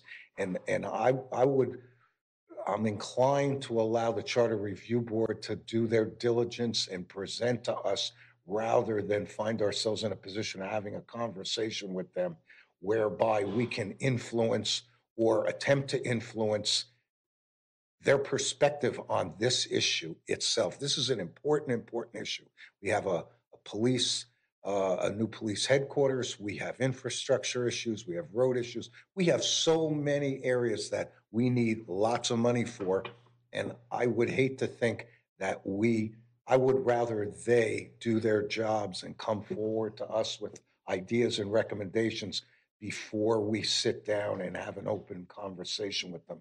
It's just my opinion. I think these two issues really warrant their independent analysis and input. That's just my 2 cents on this one. Oh, I'll take it. Thank you. Thank you, Mayor. Commissioner Emmerich? As I sort of agree with Vice Mayor, it's our responsibility to meet with our advisory boards, and we're supposed to do it like on a yearly basis. And if we have not done it since 2020, it's high time that we do. And I would be in support of having a meeting. I would like to go over all their hot points and stuff like that, just to have conversations, and then the public could even see what those topics are ahead of time before they become finalized and then brought to us as agenda items. So I think the conversation is overdue. That's it. All right, thank you. Commissioner McDowell? I was waiting for you. Oh, okay. I was just. Because I already spoke. Oh, okay. Yes, I'd like to see a joint meeting, only because there hasn't been one for a while, number one. And number two, I do agree with Vice Mayor that they're charged with, there's only two ways I understand we can make changes to the city charter, that we have an advisory board and the commission votes on those changes, or we still have the petition process that citizens can do a petition. And I'm very familiar with that because I attempted a tree protection amendment back in 2002. But that is another way that citizens can do those things themselves. But I agree with Vice Mayor that they're charged with making recommendations to come before us, and they do their homework and present a case, and then it's up to us to say okay or don't really agree with that. But I would love to have a joint meeting so we can have some back and forth conversation, for sure. Commissioner McDowell? Yeah, and some of these items on here are very intensive kind of discussions. Some of them I am in support of, that they would be, evaluating. Some of them not so much. Some of them I don't feel belong in the charter.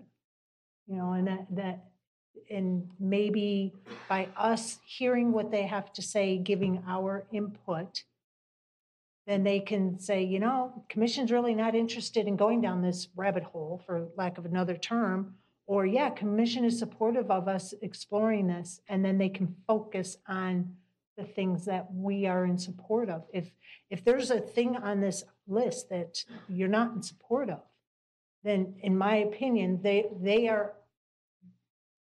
They are here to advise us, and we are to help them too. And I would hate to have them spend months and months and months on discussions when we have no interest in changing something in the charter and presenting it. So, you know, I think a discussion is warranted, and just kind of feel out and get a better understanding of where they're going with this. Through a joint meeting. Of course, Yeah, that's the only way we That's can what do you're it. going for. Okay. All right. Vice Mayor? I should have added really in my comments that the reason I feel it might be premature is that a couple of these items, if they're going to find their way to a referendum and on the ballot, there's kind of a short window by what, May, June, roughly.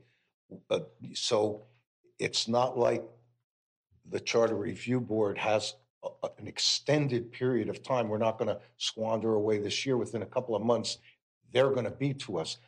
Then I can see us meeting. I just think, especially the issue of the bonds, I so believe that issue is so important to this city. And I think it's so important that there be a lot of stakeholder input on this subject. And to right out of the box sit and meet with the Charter Review Board and have a back and forth on this subject. Personally, I would much prefer them, in my personal opinion, to formulate their recommendation on especially that item and present it. Then we can have at it. But I don't want, and I'm hesitant to create the optic of we're telling them, we're coaching them, we're directing them with regard to this item. This is a really important and pivotal issue for us as a city. And it's just a process. I don't think we're talking very long, because I think it's one of their high priorities. I think it's something they'll address within a couple of months, and then we can have our meeting. So I'm not against the meeting. It's just a matter of the timing of it. I want to give them that a little bit of time to come to us with it. And I think they will, because my guess is they've already spent a whole lot of time thinking about Can I piggyback off that? real quick? Wait, City Attorney had something to. Thank you, Mayor. There are a couple of points of information that might be helpful to you all in your analysis. The first is that in their December meeting, the Charter Review Advisory Board reviewed the issue related to the bonds and the referendum. I don't know if you all have already received a report about that or how often that happens, but what I do know is that my office is working on that item, and Deputy City Attorney, who also sits as counsel for the Charter Review Advisory Board, made a presentation to the board and got their feedback about that item at that time. If you've not already received that information, it will at a minimum come back to you for first reading of the referendum ordinance. So you will get that in fairly short order. The second point is that we are essentially past the point of reaching a new topic for a referendum on the 2024 election. You were right, Vice Mayor, that we would have to have a referendum ordinance go through first and second reading and full adoption and be ready to send to the Supervisor of Elections in May in order for the language to get on the ballot. Aside from first and second reading, it would also have to go to the Planning and the Charter Review Advisory Board for review, and then of course we'd have to do the legal work. So just practically, we're not out of time from like a legal perspective, but from a practical perspective, to get all that done on a completely new topic, that's really not going to happen. So I believe that these would be topics for future discussion that could potentially go on a referendum in 2026, which suddenly makes me feel very tired and old to think that that's not that far away. But with respect to any charter referendum, whether it is initiated and recommended by the Charter Review Advisory Board, or whether this board initiates it and then takes it through to the Charter Review Advisory Board for their input, it still has to come through this board for an ordinance that orders the referendum, so for a first and second reading. So the process is the same. It's just maybe at what point does the Charter Review Advisory Board talk about it. So hopefully that information kind of helps you with a little bit of background for your discussion today. All right, thank you. And I just had a question about what you just mentioned, that it comes before the commission to vote at an ordinance form. And that just requires a simple majority. It doesn't require a supermajority or. That is correct. The ordinance for referendum requires a simple majority, but they are complicated ordinances to write. So they do take quite a bit of time to prepare. Right, right, okay. Thank you. Commissioner McDowell? Yeah, the only thing I was going to add is kind of what City Attorney just alluded to. We have already tasked the Charter Review Board to look at the bond. So I don't think there would be any discussion about that particular item to let them do what they were tasked by us to do. It's the other items that I saw on here and had listened to previous meetings. Some of these items were discussed at previous meetings. Some of them seem to be like new business kind of stuff. So hopefully when we make a motion, when the time comes, we can get support for a joint meeting. All right, Commissioner Langdon. Thank you for that, Mayor. I tend to concur with Vice Mayor. I do want to see a joint meeting. The timing of it is important. I don't want to be closed-minded on any of these issues. As I look through them, I have some strong feelings about some of them, not such strong feelings about other of them, but our advisory team felt that these were important and worth working on. So that's good enough for me. I would just say, I mean, some of these, I agree with Commissioner McDowell, there'd be a fair amount of work and research and to be able to come up with a recommendation on these. So if they wanted to come back a couple times, you know, do 2 or 3 and then come back later in the year and do the rest, I'm really open to whatever cadence works for them. But I don't want to constrain them in terms of anything that they want to work on. I'd want to hear their argument and their presentation of the facts before I made a judgment on any of them. So yes, for a meeting, whatever schedule works for me. That's it. Okay. Vice Mayor? Yeah, just a quick comment, perhaps. Has anyone asked the Charter Review Board whether they'd like to meet with us? We have, Yeah. I'm sorry, Mayor, may I? Yes. Usually in the past, when we've had joint meetings, it was we requested it or they would request it. It was a mutual request kind of thing. And if they are well within the rights of saying yes, or they are well within the rights of saying no. But I don't. What would make me feel good is if they're ready,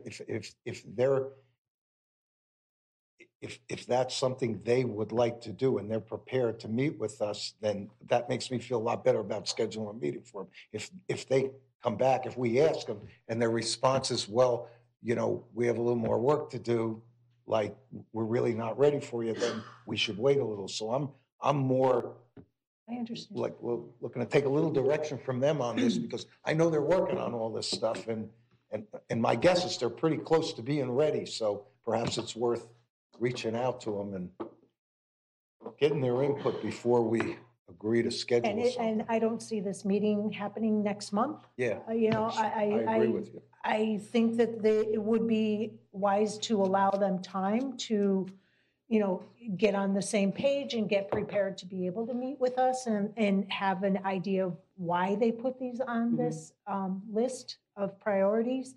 And we'll have a discussion. It's just a discussion thing. Okay. You good? I don't see anybody else. Do we have any public comment? No. So I'm looking for a motion. I'll try. Go ahead. I'll try this motion to instruct the city clerk to schedule a joint meeting with the Charter Review Advisory Board at a time that is convenient for all. All right, so we have a motion on the floor made by Commissioner McDowell to direct the city clerk to schedule a joint meeting with the Charter Review Advisory Board at a time that is convenient for both parties, and that's seconded by, Commissioner Emmerich. So if nothing else, let's vote. Thank you.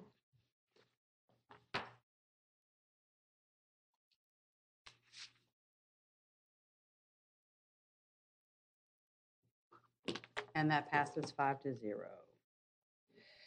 All right. Next up is item B, 24-0161. City Manager, this is your item. Thank you, Madam Mayor. This item is discussion and possible action regarding talking points for commissioner meetings with legislators during the Florida League of Cities Legislative Action Days. In light of the action days being January 29th to the 31st, our legislative analyst, Mr. Todd Miles, has prepared some talking points for your discussion to see if these topics or any other topics you would like in talking points so everyone is consistent with the messaging. Mr. Miles is here to discuss and answer any questions that you may have. Thank you, City Manager. As you all know, the Commission will be traveling at the end of the month to Tallahassee to participate in the Legislative Action Day sponsored by and organized by the Florida League of Cities. It'll be my pleasure to accompany you on that trip and to attend meetings in person with our two state House representatives, Buchanan and Grant, and our state Senator Gruters. Assuming that they're available, we know from past experience that our time will be limited with them. So having given some thought to how we should focus our time with them, what we should discuss with them, make the best use of that, it occurs to me that there are many bills floating through the state legislature at this point in different points of the process that would directly impact the city. Some of them would curtail or even eliminate major revenue sources that the city relies upon. Others would directly impact the way the city does business and provides services. All of these bills are being watched carefully by the Florida League of Cities, which, as we all know, is a very effective statewide association that has a presence in Tallahassee, highly trained advocates who attend all the committee meetings and meet with many of the state legislators, including our own. And these bills not only affect this city, but they affect all cities throughout the state. So what I've recommended to you in my communication last week is that we focus our time in person with our state representatives on 3 projects, or at least 3 projects, that are of unique significance to this city. Each of these projects is a multi-million-dollar endeavor that's going to require funding from a variety of sources, most significantly from the state, and maybe even through state appropriations, which we or organizations that we are partnered with would make directly by our state representatives. So what I put forward for your consideration here are these 3 projects. One of them will be undertaken directly by the city, which is the new Emergency Operations Center. One would be undertaken by the Suncoast Technical College. It will be located at their existing campus in the city. It would be providing workforce training for city residents, current and new residents, and would significantly enhance our ability to attract trained workers, attract business here to take advantage of our trained workers. And although it's not being undertaken directly by the city, I think it's something of such significance to the city that it certainly merits our support and our advocacy to our state representatives that they support funding for this project in any form that comes before them. Similarly, the project being undertaken by the Southwest YMCA would provide an early learning academy for young people in the city. The YMCA's goal is to educate children in the city so they become confident and socially responsible and prepared, as they proceed through their educational process. All things that are of major significance to the city. Again, not being undertaken directly by us, but having such a significant importance to the city that it would seem like it merits our full support and advocacy with our state legislators that they provide funding as necessary. In fact, there's actually a request in the current session for $500,000 that's sponsored by Representative Buchanan at the request of the YMCA. So we want him to know that the city is firmly in support of that request. So, I'm certainly interested in your thoughts on this, and I realize this may be a little different way to spend our time with our legislators, since we wouldn't be talking about specific bills, but for the reasons that I've outlined to you, I think it would be the most effective way for us to use that time. All right, thank you. And let's have some commissioner questions, comments. Commissioner McDowell. I got a couple of questions because, like you said, this is a new way of doing things during FLC days. What is the reasoning behind focusing on next legislative session? Because I'm reading this is for next year, as opposed to what is happening now, that they're voting on now. And that's why we're going there now. Okay, understood. Keeping in mind that the process for asking for state appropriations from our legislators has a deadline of November for getting that application in. And as you may recall, the commission has considered and approved several items that we did request in the current year, one of which the most significant one being more funds for widening of price. That paperwork had to be in November. It had to be processed and filed before the session began, beginning of this month. So with the exception of this YMCA project, which did get that request in, these other two projects cannot be requested this year. And these two projects have been the subject of numerous meetings of city leadership and the leaders of these organizations. They're complex. They involve the county in some ways through the county school board.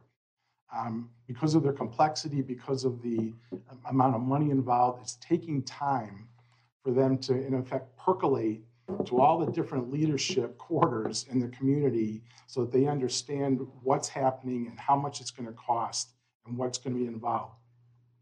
So I think my response to your question is, it's important to lay a foundation with our state legislators for these two projects. Our message to them is it's coming, it's being organized, it's being discussed in all the different stakeholder venues where it's relevant. And we fully expect that there will be a specific request next session for dollars to fund these. But by tuning them in now to what's going on, it'll prepare them and alert them to the many conversations that are going to have to take place between now and that November 24 deadline, in which they will get a specific ask, and hopefully they will be in favor of it because they'll have been not only informed of what it is, but also have heard from you all how important this is to the city. And thank you for that explanation. I just, we are there to represent our city, and we are there to represent the needs of the city. And I understand STC is definitely a need in the overall city, and so is the YMCA in the overall city, because they provide things for the city and the taxpayers, but it's not the city. If you understand the distinction I'm trying to make, we are going up there to lobby and talk with our elected officials about things that the city of Northport needs, not outside entities. And it's my opinion, and we've done this in the past, maybe not so recently, but distant past, where we would always write a letter of support that has a lot of teeth to it. Once those appropriation requests are made, that we send in a letter of support right away saying, hey, we support this, and get other entities to join us in that support. For me, and I can't speak for the others, but we're there to do the bidding of the city of Northport for the benefit of the taxpayers and the residents of our city. And I know that these other two items touch that in a way, but not wholly.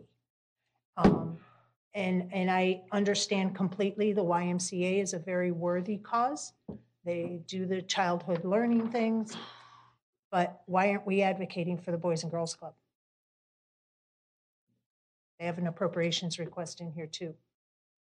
So this kind of touches on the carefulness of what we're advocating for, because I don't want there to be any sign of any favoritism or anything like that. I just truly believe we're there for FLC, talking about bills and being able to express to our legislators how specific bills are impacting our city. That's just my 2 cents, and I yield.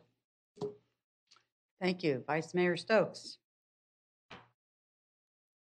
I have to say, I agree with a whole lot of what Commissioner McDowell says about our purpose in going there.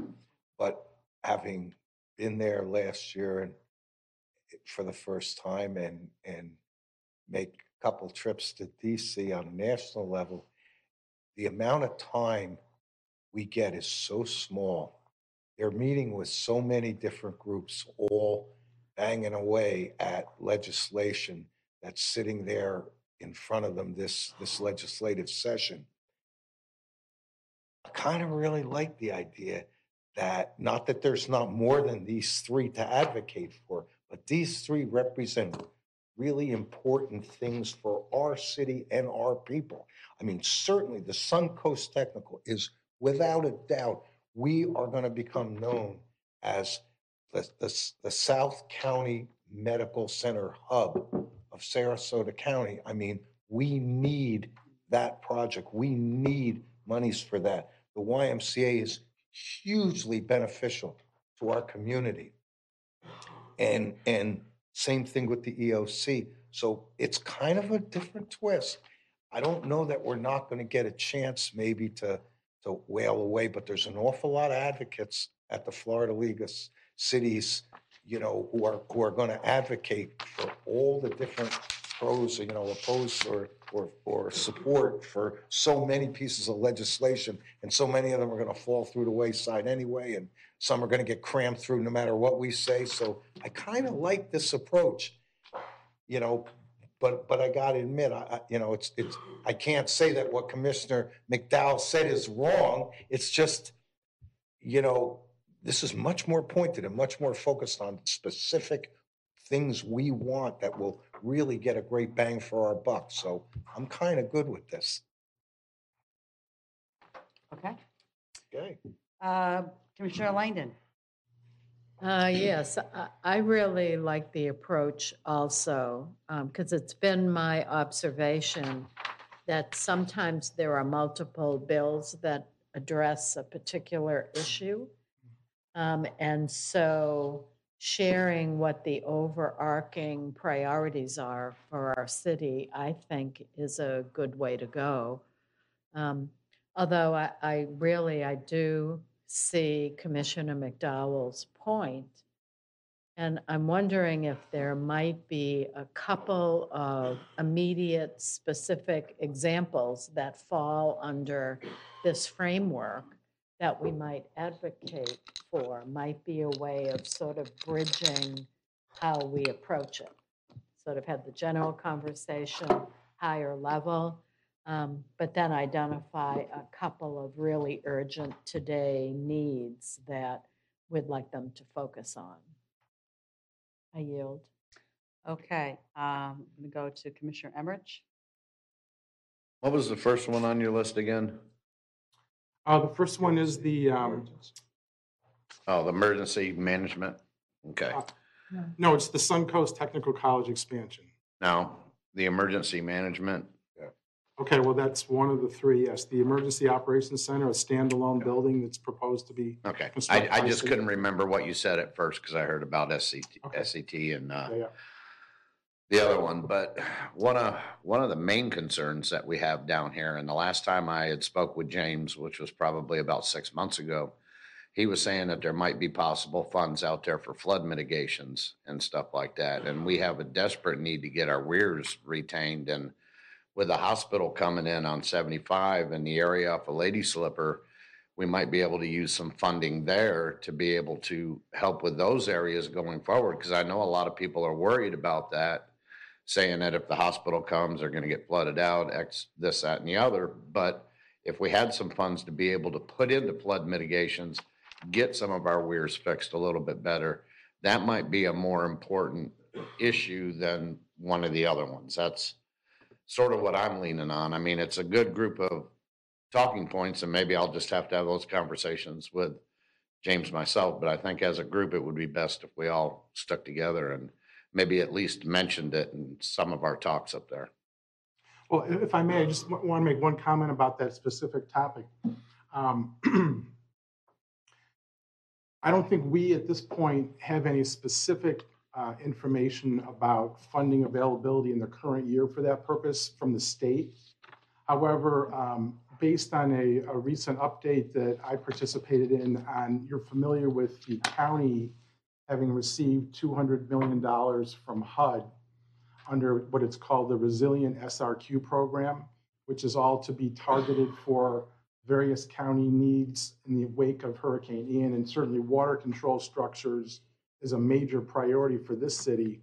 It's my understanding that our request for funds for that purpose has been well received. It hasn't been approved yet. I think the county commission is going to be meeting very soon to actually finalize their criteria.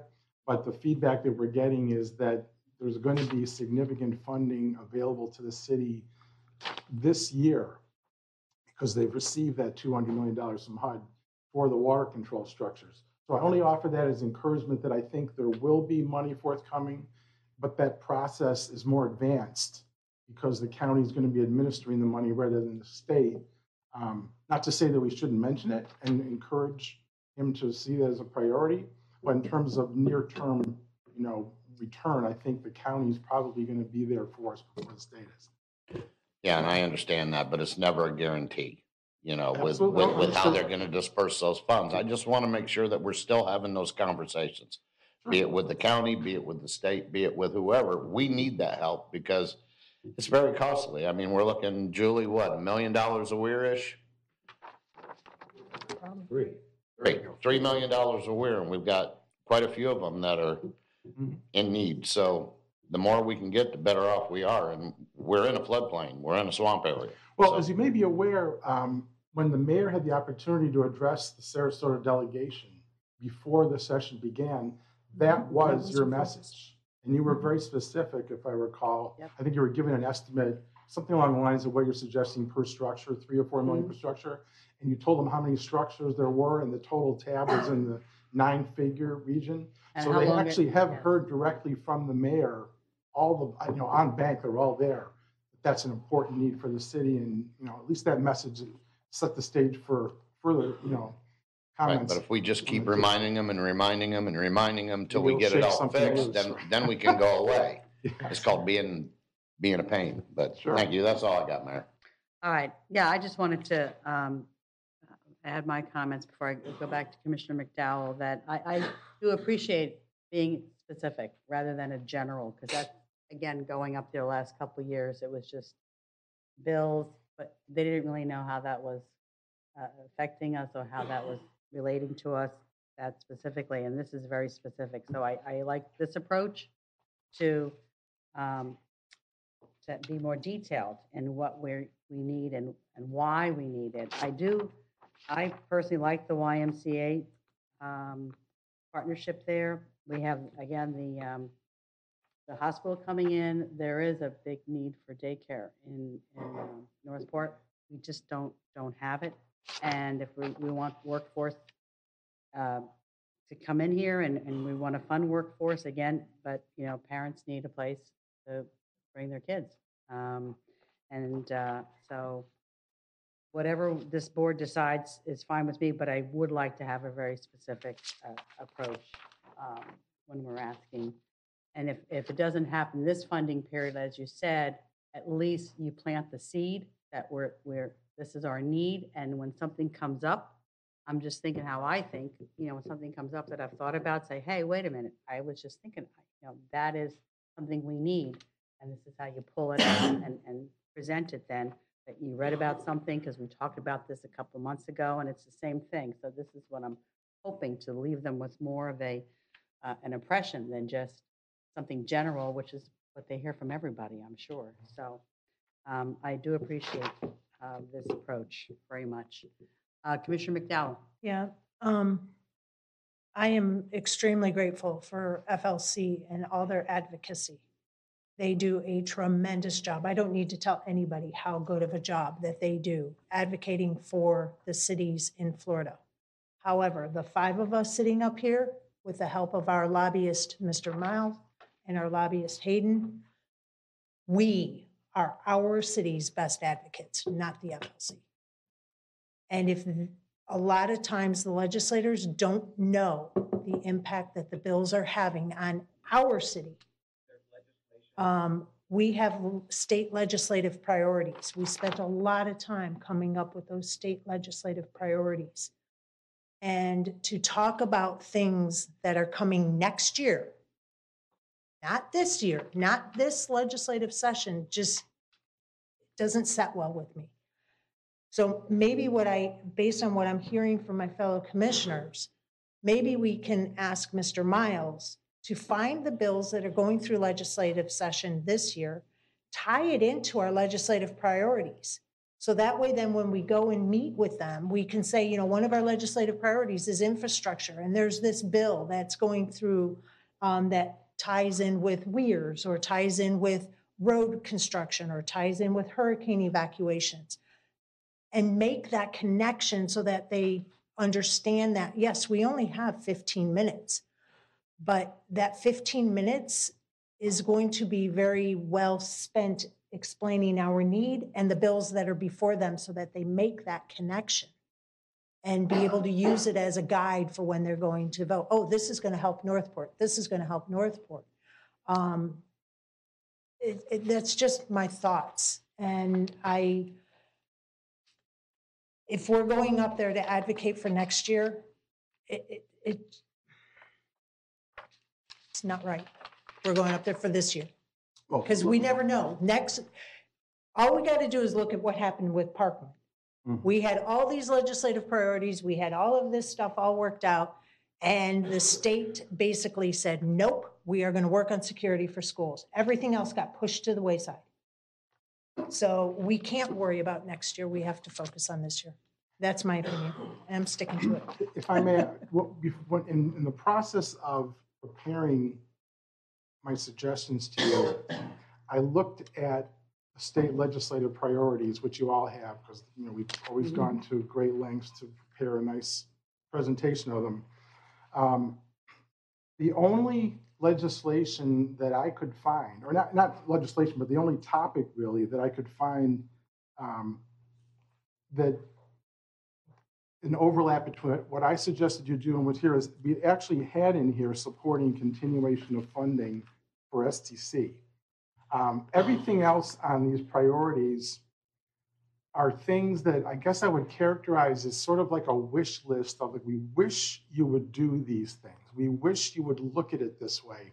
But there isn't specific legislation on anything under our priorities that I could point a bill to you and say, here's a bill that would do what we are asking them to do.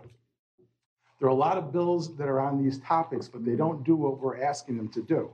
For example, we asked them to amend the Live Local Act to define the minimum commercial use threshold for mixed-use residential projects, trying to make it helpful to us because we're finding it difficult to apply this Live Local Act in terms of our own projects. And instead, what's happening in the legislature is there is a bill which is going to be helpful to us, which would basically eliminate industrial properties from the Live Local Act mandate. So it would only leave commercial properties. And fortunately, last year, we were able to get that bill amended. So if you're less than 20% commercial and industrial, the mandate won't apply unless it's in a mixed use. So we actually got last year what we wanted to get. And what we're asking for here isn't on the table this year. It's not a priority for the Senate president. There isn't a bill that would do what we're asking for. So I think, as much as I would love to have done what you're suggesting, these priorities don't dovetail with the bills that are floating around the legislature now. There's just not a commonality there that I could point to and say, here's the bill that was on our priority list that would do what we wanted.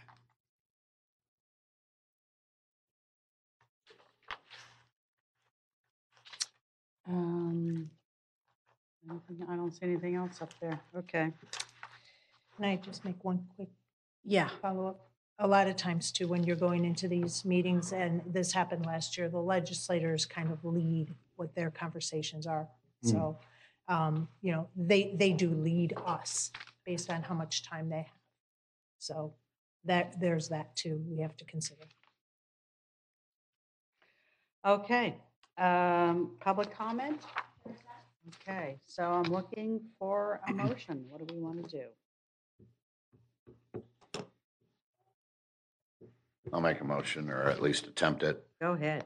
Move to approve the recommendations from Mr. Miles, and let's go up there and have some conversations. I'll second it. All right. I have a motion made by Commissioner Emmerich to take the recommendations made by Mr. Miles to our FLC conference. And what did you say? Go with it or something Let's like go that? have some conversation. Sorry, I didn't write that down. And that was seconded by Vice Mayor. Any other discussion? Yes. I like that. I'm sorry. Yes, go ahead.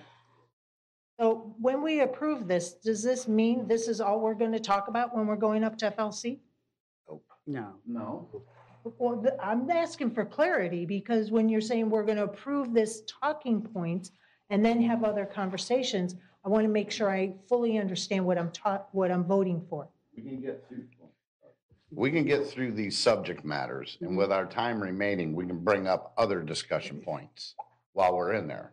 I mean, you've sat through them, I've sat through them. I've sat through them, and we've always just went there and had a conversation with our elected officials, and it wasn't these talking points, that's all we're going to talk about. We have legislative priorities. That's why we're there, to talk about our priorities. Right, and we pass them the card, we have our conversations, and then whatever happens to the card after we leave, we have no clue. That's in the past. I understand. So at least now we can go up, have some conversations, and hopefully make something a little bit different. That's all I'm saying. Gotcha. All right. Thanks for the clarification. Let's vote.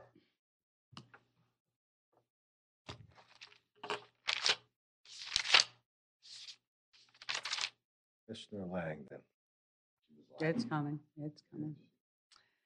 And that passes 4-1 with Commissioner McDowell dissenting for reasons stated. Yep, I just don't agree with these talking points. They're next year's.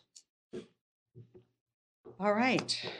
Good conversation, though. I think we've used that word quite a few times, but I like that. All right, moving on to item C. I think I'm on the right place, 24-0023. City Manager, this is your item. Yes, thank you, Madam Mayor.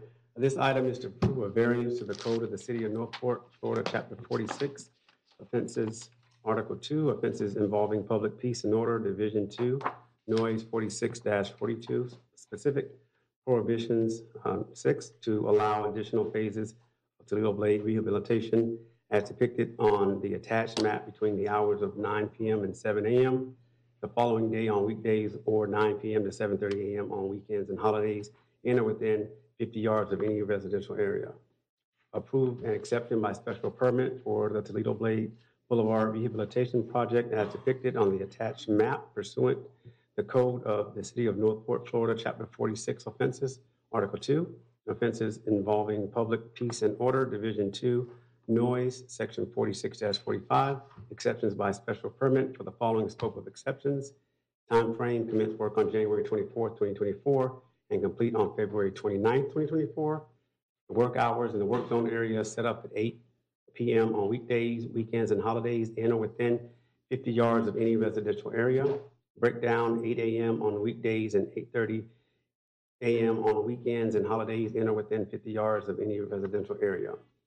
Road rehabilitation work, 9 p.m. to 7 a.m. the following day on weekdays, or 9 p.m. and 7:30 a.m. on weekends and holidays, in or within 50 yards of any residential area. The Department of Public Works has contracted Preferred Materials Incorporated for the Toledo Blade Boulevard Road Rehabilitation Project on identified sections of the roadway system throughout the city, including the majority of Toledo Blade Boulevard. Since Toledo Blade Boulevard is an essential connection to I-75 for local and residential commercial activities, staff is recommending that the contractor complete the road rehab rehabilitation work during nighttime hours as outlined in the agenda item. We're happy to answer any questions. All right. Commissioner McDowell. I just have two real quick ones. When is phase 2, which is from Price Boulevard to, I think, the county line? When is that going to start? So phase 2 would be Price Boulevard down to Bobcat. Bobcat, okay. Right. So when is that? It's slated to begin? They've already started in those areas that are not adjacent to residential doing turn lanes. And how are we advising the residents that this is happening? Have they been advised of the construction zone? And There's been message boards out for probably the last 6 weeks. on Toledo Blade? Yes, ma'am. Oh, okay. All right, thank you. City Attorney. Thank you, Mayor. This request comes as a result of references within the city code requiring that anyone who wants an exception has to get a variance and a special exception permit from the city commission, but the code does not give us a lot of guidance on what that process and procedure is. And since you all have not seen it, there are two things I wanted to bring your attention to. The first is that the code does require that to provide this relief, that the city commission make a finding of good cause. So you will see that in your draft motion, there is a finding of good cause. You've heard some statements here on the record from the city manager and the public works director. Also, I note in their staff report that they have presented some points related to good cause that I don't think has been stated verbally here today. But if you all are inclined, you can rely on that documentation in finding the good cause. The second is that I reviewed the draft motion for this item and made some revisions to it to include that finding. But in reviewing the staff report, there is something that I did not include. I see that the staff report requests 3 conditions be placed upon this relief, and those do not appear in your draft motion. If you are so inclined to include those conditions, I would recommend utilizing the draft motion and then at the end, adding something like, including the following conditions, and then you can read off the staff report to minimize adverse effects upon the community or surrounding neighborhood. And they have a list of 3 there for you. I would put them up, but I don't have that ability from where I'm sitting to broadcast that for you.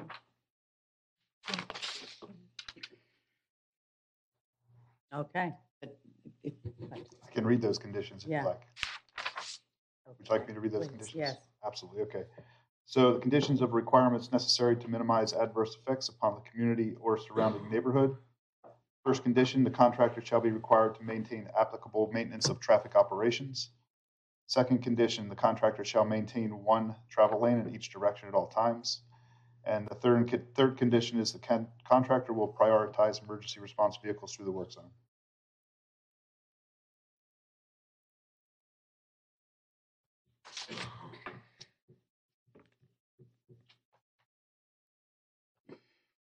Okay, do we have any public comment?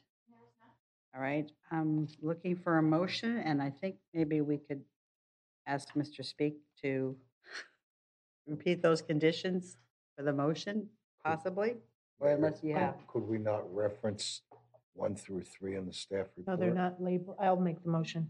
Okay, okay, go ahead. I'll make a motion to find good cause exists to issue a variance to the city code section 4642 subsection 6 and move to issue a special exception permit for the Toledo Blade Boulevard Rehabilitation Project to allow nighttime construction work to occur from January 24th, 2024 through February 29th, 2024 with the following parameters. Work zone work areas set up between 8 p.m. on weekdays, weekends, and holidays in or within 50 yards of any residential area. Breakdown at 8 a.m. on weekdays and 8:30 on weekends and holidays in or within 50 yards of any residential area. Road rehab work hours are 9 p.m. to 7 a.m. the following day on weekdays, or 9 p.m. and 7:30 a.m. on weekends and holidays in or within 50 yards of the residential area. I further move to approve the conditions necessary to minimize adverse effects upon the community or surrounding neighborhoods. Condition 1, the contractor shall be required to maintain applicable maintenance of traffic operations. Condition 2, the contractor shall maintain one travel lane in each direction at all times. Condition 3, the contractor will prioritize emergency response vehicles through the work zone. I'm Well done. finished. Well done. Yes. Second. Okay. All right, so we have motion made by Commissioner McDowell and seconded by Commissioner Langdon. Do we want to have that read back? Please, no, I'm not repeating it. No, not by you. Do we need to have that read? You have it. Do you have it? Okay, If you need it, I have it written down. he has it. Thanks. Of course he does. Thanks for the heavy That's why he's lift. the assistant city clerk now, yes. All right. So we vote. Okay, no further discussion, let's vote.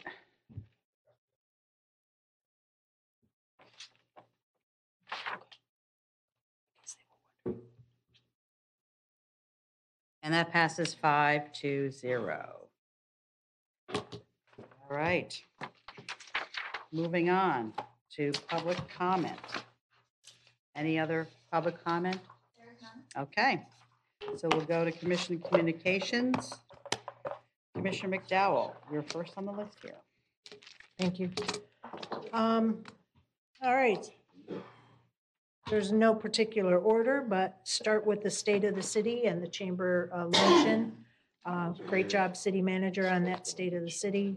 I loved the graphic that showed the population through the years. That was so cool to see the growth.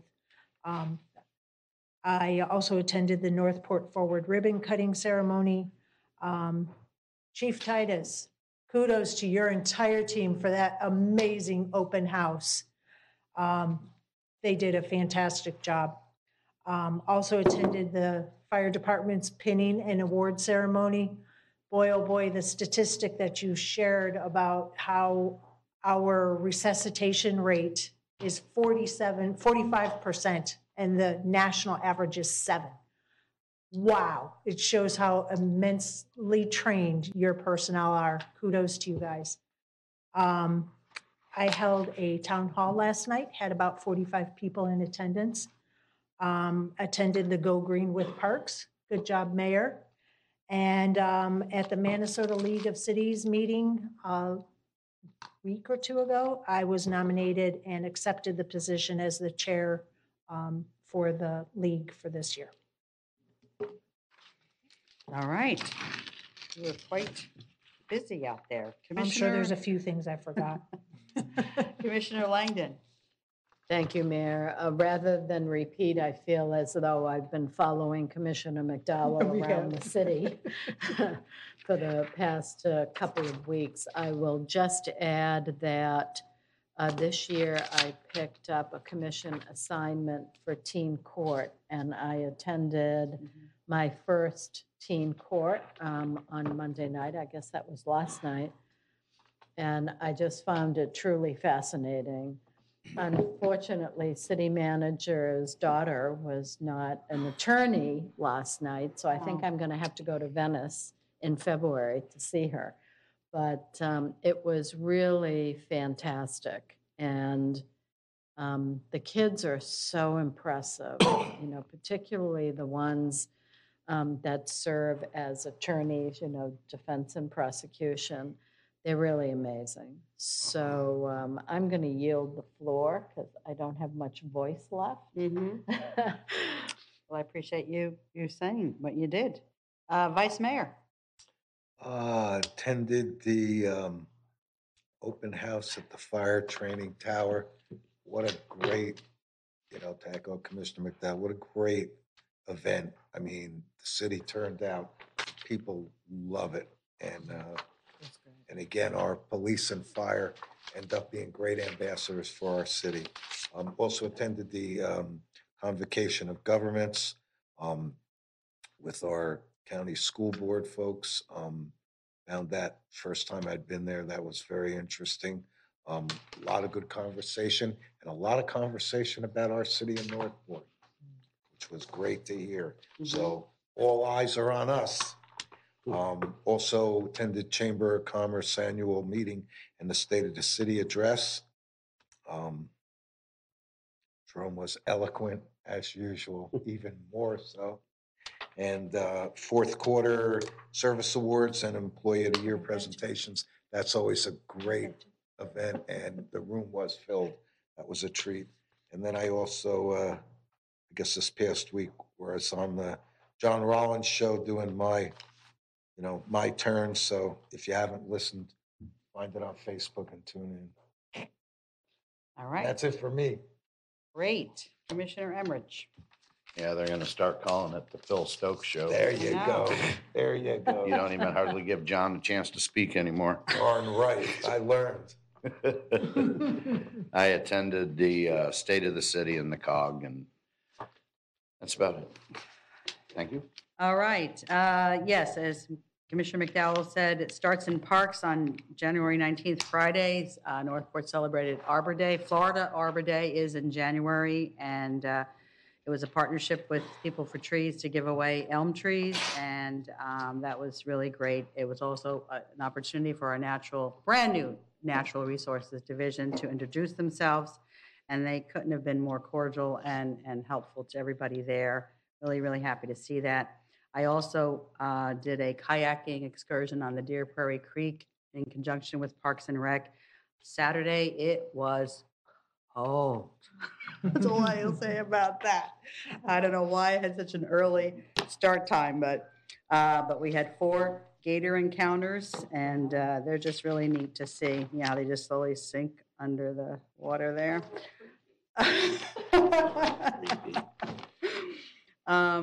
Also went up to my first council of governments at Sarasota Airport. That was my first. It was interesting to see all the different elected officials there and food. It's always great when they're going to feed you. So I love that. Just wanted to note that the Northport Symphony is celebrating their 40th anniversary. Pretty amazing. Got an invitation to their gala for that, so I can't believe it's been 40 years. And for those who don't know, just for our residents, this was in the paper a while ago, but the South County Sheriff Annex is reopened at the South County Administration Building, which is on Jacaranda and 41, and it had been closed for a while, and it was really inconvenient for our residents to have to go up to Sarasota for some things, and now it's reopened there, so that's a really good thing to know. I had a chat at the Northport Arts Center. I do that the third Wednesday of the month, and I love doing it there because I always get people who say, "Where is the Arts Center? I didn't know we had an Arts Center." So it's an opportunity to educate our residents about what we have in the city, and also when they come there and they see the artwork, and there's always a class going on, they're just amazed that we have something like that in Northport, and they didn't even know about it. So that was my week. So what else do I have here? Oh, yes. City Attorney. Anything to add? I'm sorry, it says charter officers for reports. So No, ma'am, I thought you were calling on me. No. No, ma'am, I have nothing to report. Okay. City Manager, anything else? No, Madam Mayor. And City Clerk? Okay, so it is 8:40 PM, and I adjourn this meeting.